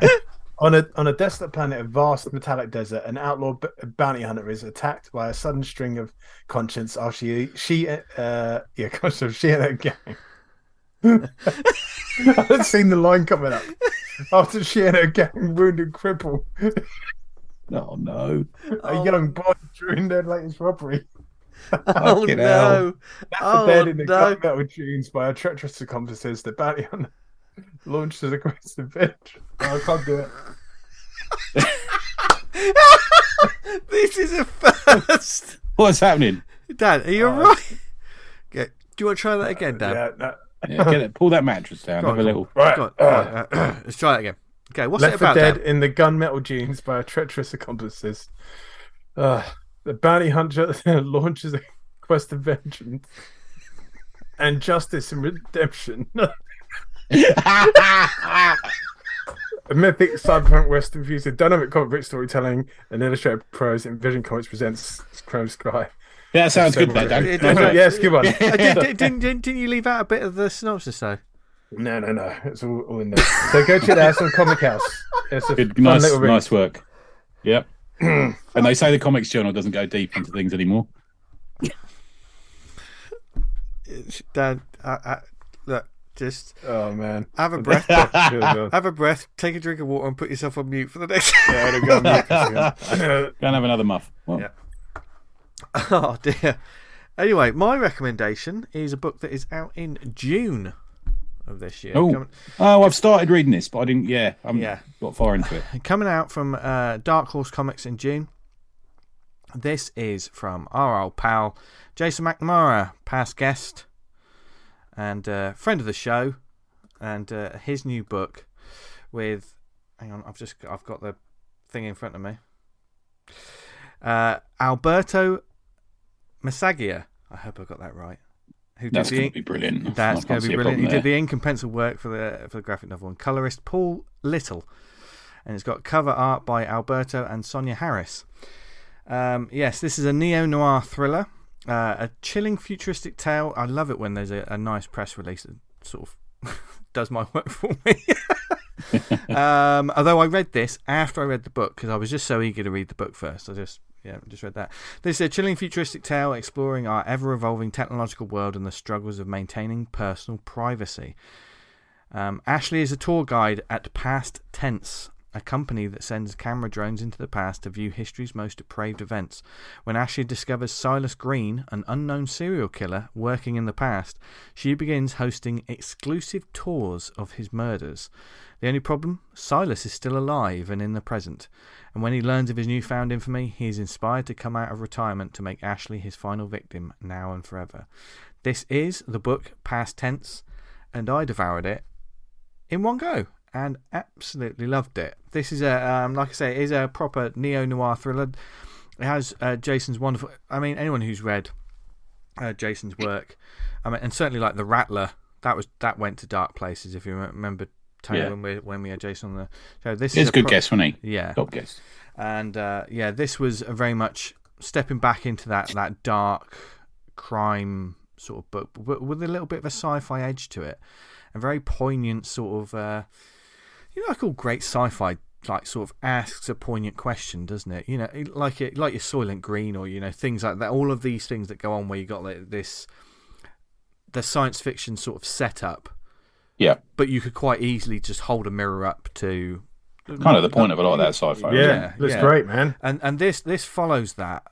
Immediately, the book starts off with a sex scene between we like that already. A president and one. I saw this one. Famous film star. We'll just sort of say that, and immediately sort of. I mean, it's a shocking opening that sort of it already sets you up for the sort of style of the book and where it is, and the main character has a brilliant. The character rides this wonderful line of, they're not whiter than white like a good person. Do you know what I mean? It's sort of like, but at the same time, they're not someone that you actively hate. The problem with writing some main characters is you want them to be sort of adversarial sometimes. If you want them to be, I think people over-egg the pudding when it comes to making them dislikable. And I've read certain books where you're just like, I just don't like this main character. I've watched films where I'm like, I just don't like the main character. They're awful. This one does a brilliant line of like getting the attitude right. And as the story goes on and it properly turns into like a horror thriller, like a real tense horror thriller, you're rooting for them, you're supporting them. And as things get worse and worse, you do think, well, how are they going to get out of this? Which is impressive. It's an impressive feat to do in a sort of graphic novel in a comic book medium. There's also a wry wit running through it. But like I say, it asks those questions of like there's these cameras that can basically go like through time, and it's if people want to watch things from the past, then they can. Like she's the initial setup in one of the panels. I've been working at Past Tense for almost 2 years. It's not a bad gig if you know how to work the angles. For 6 minutes at a time and for an exorbitant fee, we send camera drones back through time to let you witness historic events as they truly occurred. Now, just think about that as a concept, gents, and I'll ask you, and I'm looking forward to this, I'll ask you what event you would you would watch. As the narration goes on, I hit all the obvious tourist spots, The Last Supper, Jimmy Hoffa, and D.B. Cooper, but the real hustle is in finding exclusives, that unique event hidden in history that no one even knew existed. The more salacious, the better. And certainly you see people, when it comes to like crime and stuff, and being it puts you in a position of you're there as a crime happens, but people are paying a lot of money. It's a voyeurism that is, when you see some of these people, there's one scene where she's making a lot of money, and she's doing one bit. It's a brilliant page because she is essentially having one bit of dialogue. It's split into several panels. She's saying the same things, but she's talking to like 5 different people, like 5 different groups of people. So you can see that she's basically pitching it to lots of different people, and everyone's got oh, this would be wonderful as our wedding gift. But this is like a video of someone being murdered. Do you know what I mean? Or someone going, oh yeah, can I watch this? Can I watch it? And it does make you realise, it doesn't make you think well of humanity in a lot of ways. But the other side of that, there is an undercurrent of, there is a personal tragedy behind the main character that runs throughout the book, and there is a familial subplot that runs through that comes to the fore towards the end. But every serial killer story is only as good as its serial killer. And for me, Silas, when he is revealed, and he isn't revealed straight away, but when he is revealed, it's brilliantly done how that happens. And it's almost not supposed to happen. It's one of those sort of, they're watching something and it goes on too long when they should have stopped the video, and then they realise they're in deep shit. As soon as that figure is revealed, the tension just cranks up amazingly. Now, like when we've talked to what was the book before? Nocturnal. What was the monster book? Oh, my mind is blanking. Nocturnal something. Yeah. Yeah. Commissions. That's it. Sorry, Jason. Love that book. Yeah, that book. And obviously that had the wit, charm, and there was a levity to it. It keeps that wit, but then like in a real darkness. And this is a pretty brutal book in its own way. It goes to some dark places. Was this originally released in issues? It feels like it is. Because, it looks like it has been, doesn't it? Yeah, because it's done in chapters. Must have missed this. Yeah. But it's coming out in June of this year, June 2023. So if you missed this in the past, you can get hold of it. It makes for an amazing like one and done read, and it is a one and done story. But there is blood, there is violence, there are moments of true when the bad guys get away with things, and it's quite hard to see sometimes. It doesn't shy away from certain bits, but it's only to benefit the story.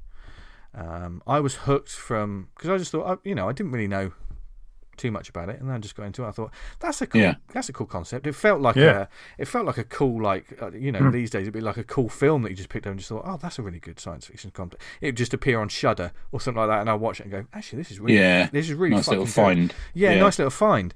Because the concept's just high enough to be, it's obviously completely fantastical because you've got the time traveling angle, but it's never like we're not living in a world that is completely futuristic and unrealistic. Yes, it is the future, and there's that time travel bit, but the world itself still feels very real, which makes it a hugely interesting concept. Anyway, so I breezed through it, thoroughly enjoyed it. It builds up, and there is a satisfying payoff at the end.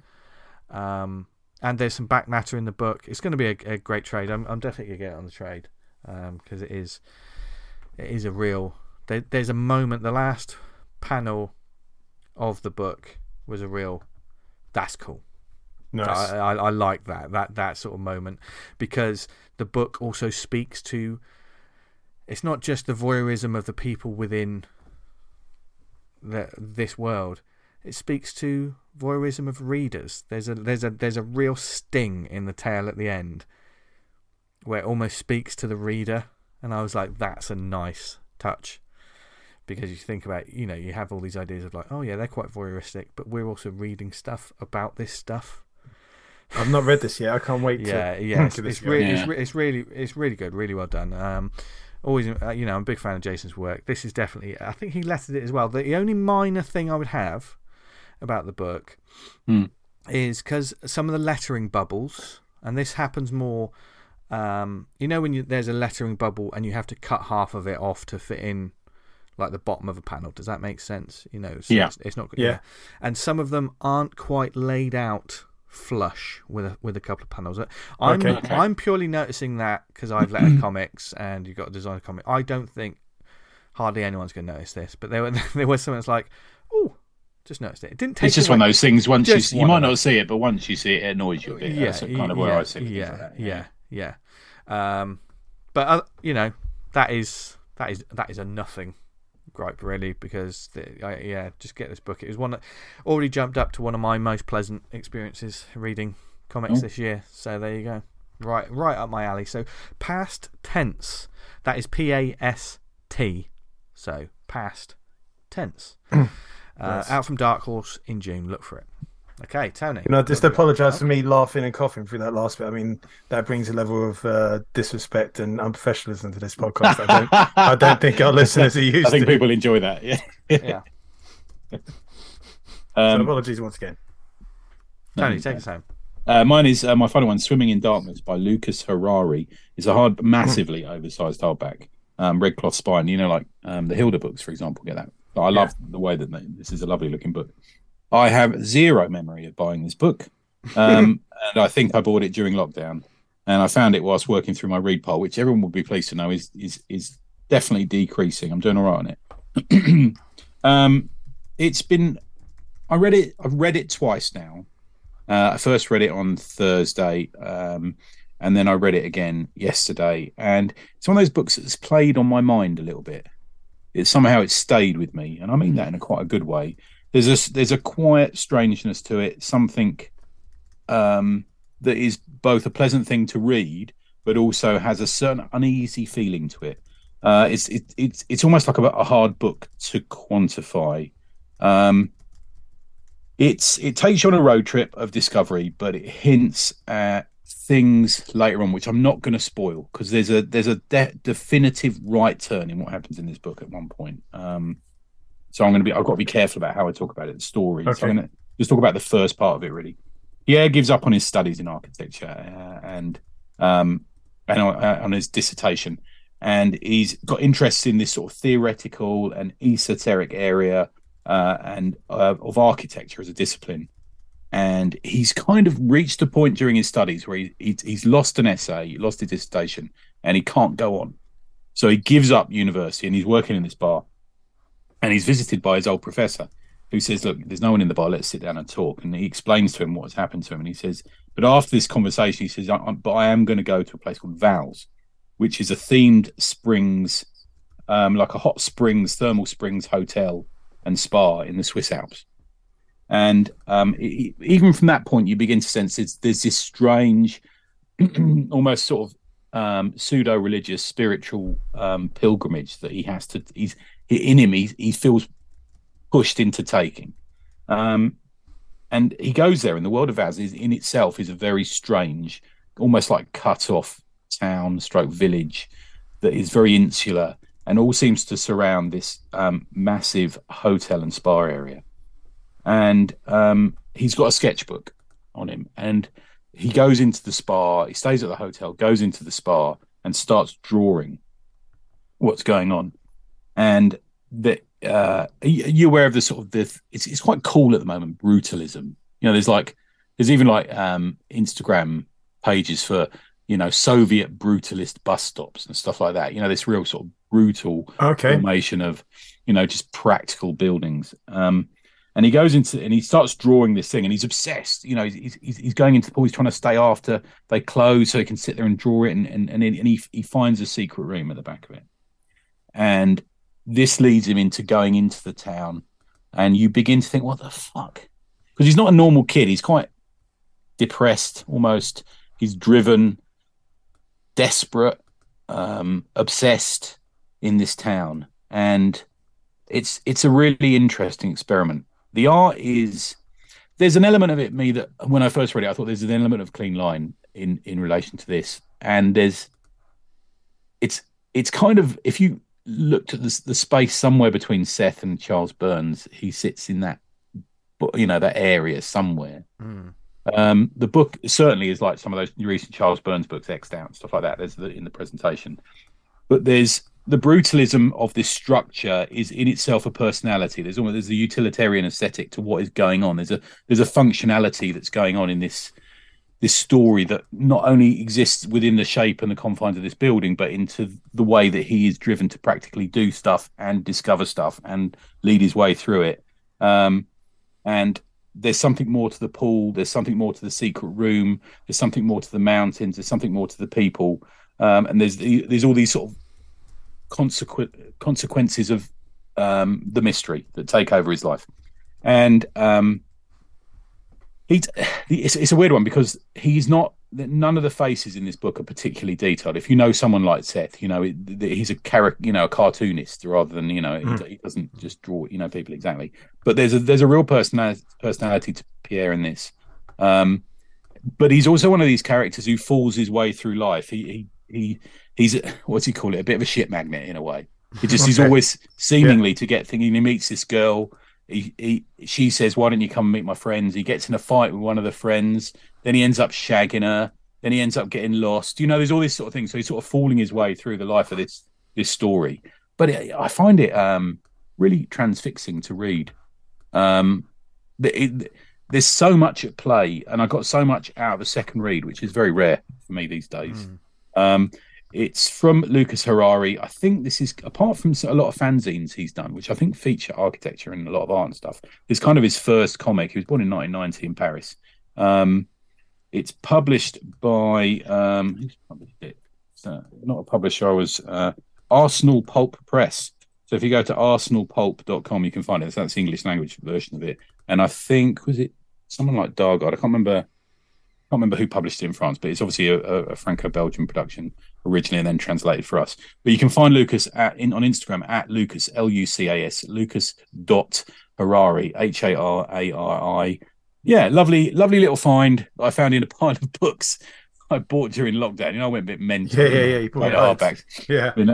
And picked this book up. I have no memory of this arriving. I have no memory of me pressing buy on it. I couldn't even tell you what site I got it from. But it's weird, which kind of plays a bit into the sort of meaning of the book, really, I suppose. But Swimming in Darkness, Lucas Harari. That's my second one. There you go. Nice one. Yeah. What a fantastic group of books for you all to check out. Add to your wish lists.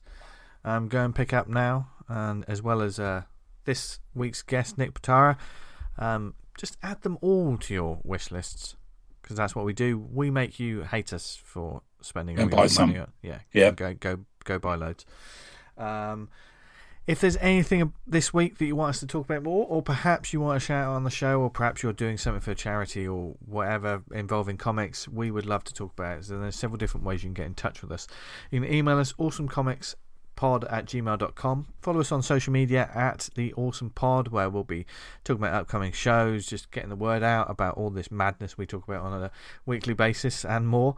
There's a Facebook group, so search for Awesome Comics Podcast on there. There's also the Slack channel, a great community of people on there. Loads of different groups and channels, just all dedicated with there's art. And if you want to join, I've literally just put the link on there on the Twitter. Yeah. So you can get through there. Yes. So the only thing we ask is that you just be a nice person. That's just only nice, positive people. Because that's what it is. If you understand for a little while, you'll kind of see the vibe on there. It's really chilled out and friendly, and as our old pal Jesse Custer once said, you just got to be one of the good guys because there's far too many of the bad. That's how we feel about it on that. And I see that Gaz has just put a load of books on the pound shop, which I'm going to have a look at. Let's go. There you go. Do it. And thank you for listening to us, whether it's on the website awesomecomics.podbean.com. If you listen to us on Apple Podcasts, please subscribe, leave a review. Helps get the word out about the show. It really does help get the word out about the show and adds to the algorithm. And you can even just go in. I think you can just go in and press how many stars you want. We'd prefer 5, but do what you want. But you can press that, and I think that helps, doesn't it? Yeah. Yeah. You don't even have to write anything. You can just rate you don't it. have to write anything. Yeah, but it really does. We truly appreciate all the support. We do. Yeah, and we love you very much, even though Tony doesn't say it. We're also on other networks like Spotify, Amazon, Stitcher, Podknife. What other networks are we on, Tony? We're on the Pod Network. Pod. He used that cucumber in a salad. Oh God!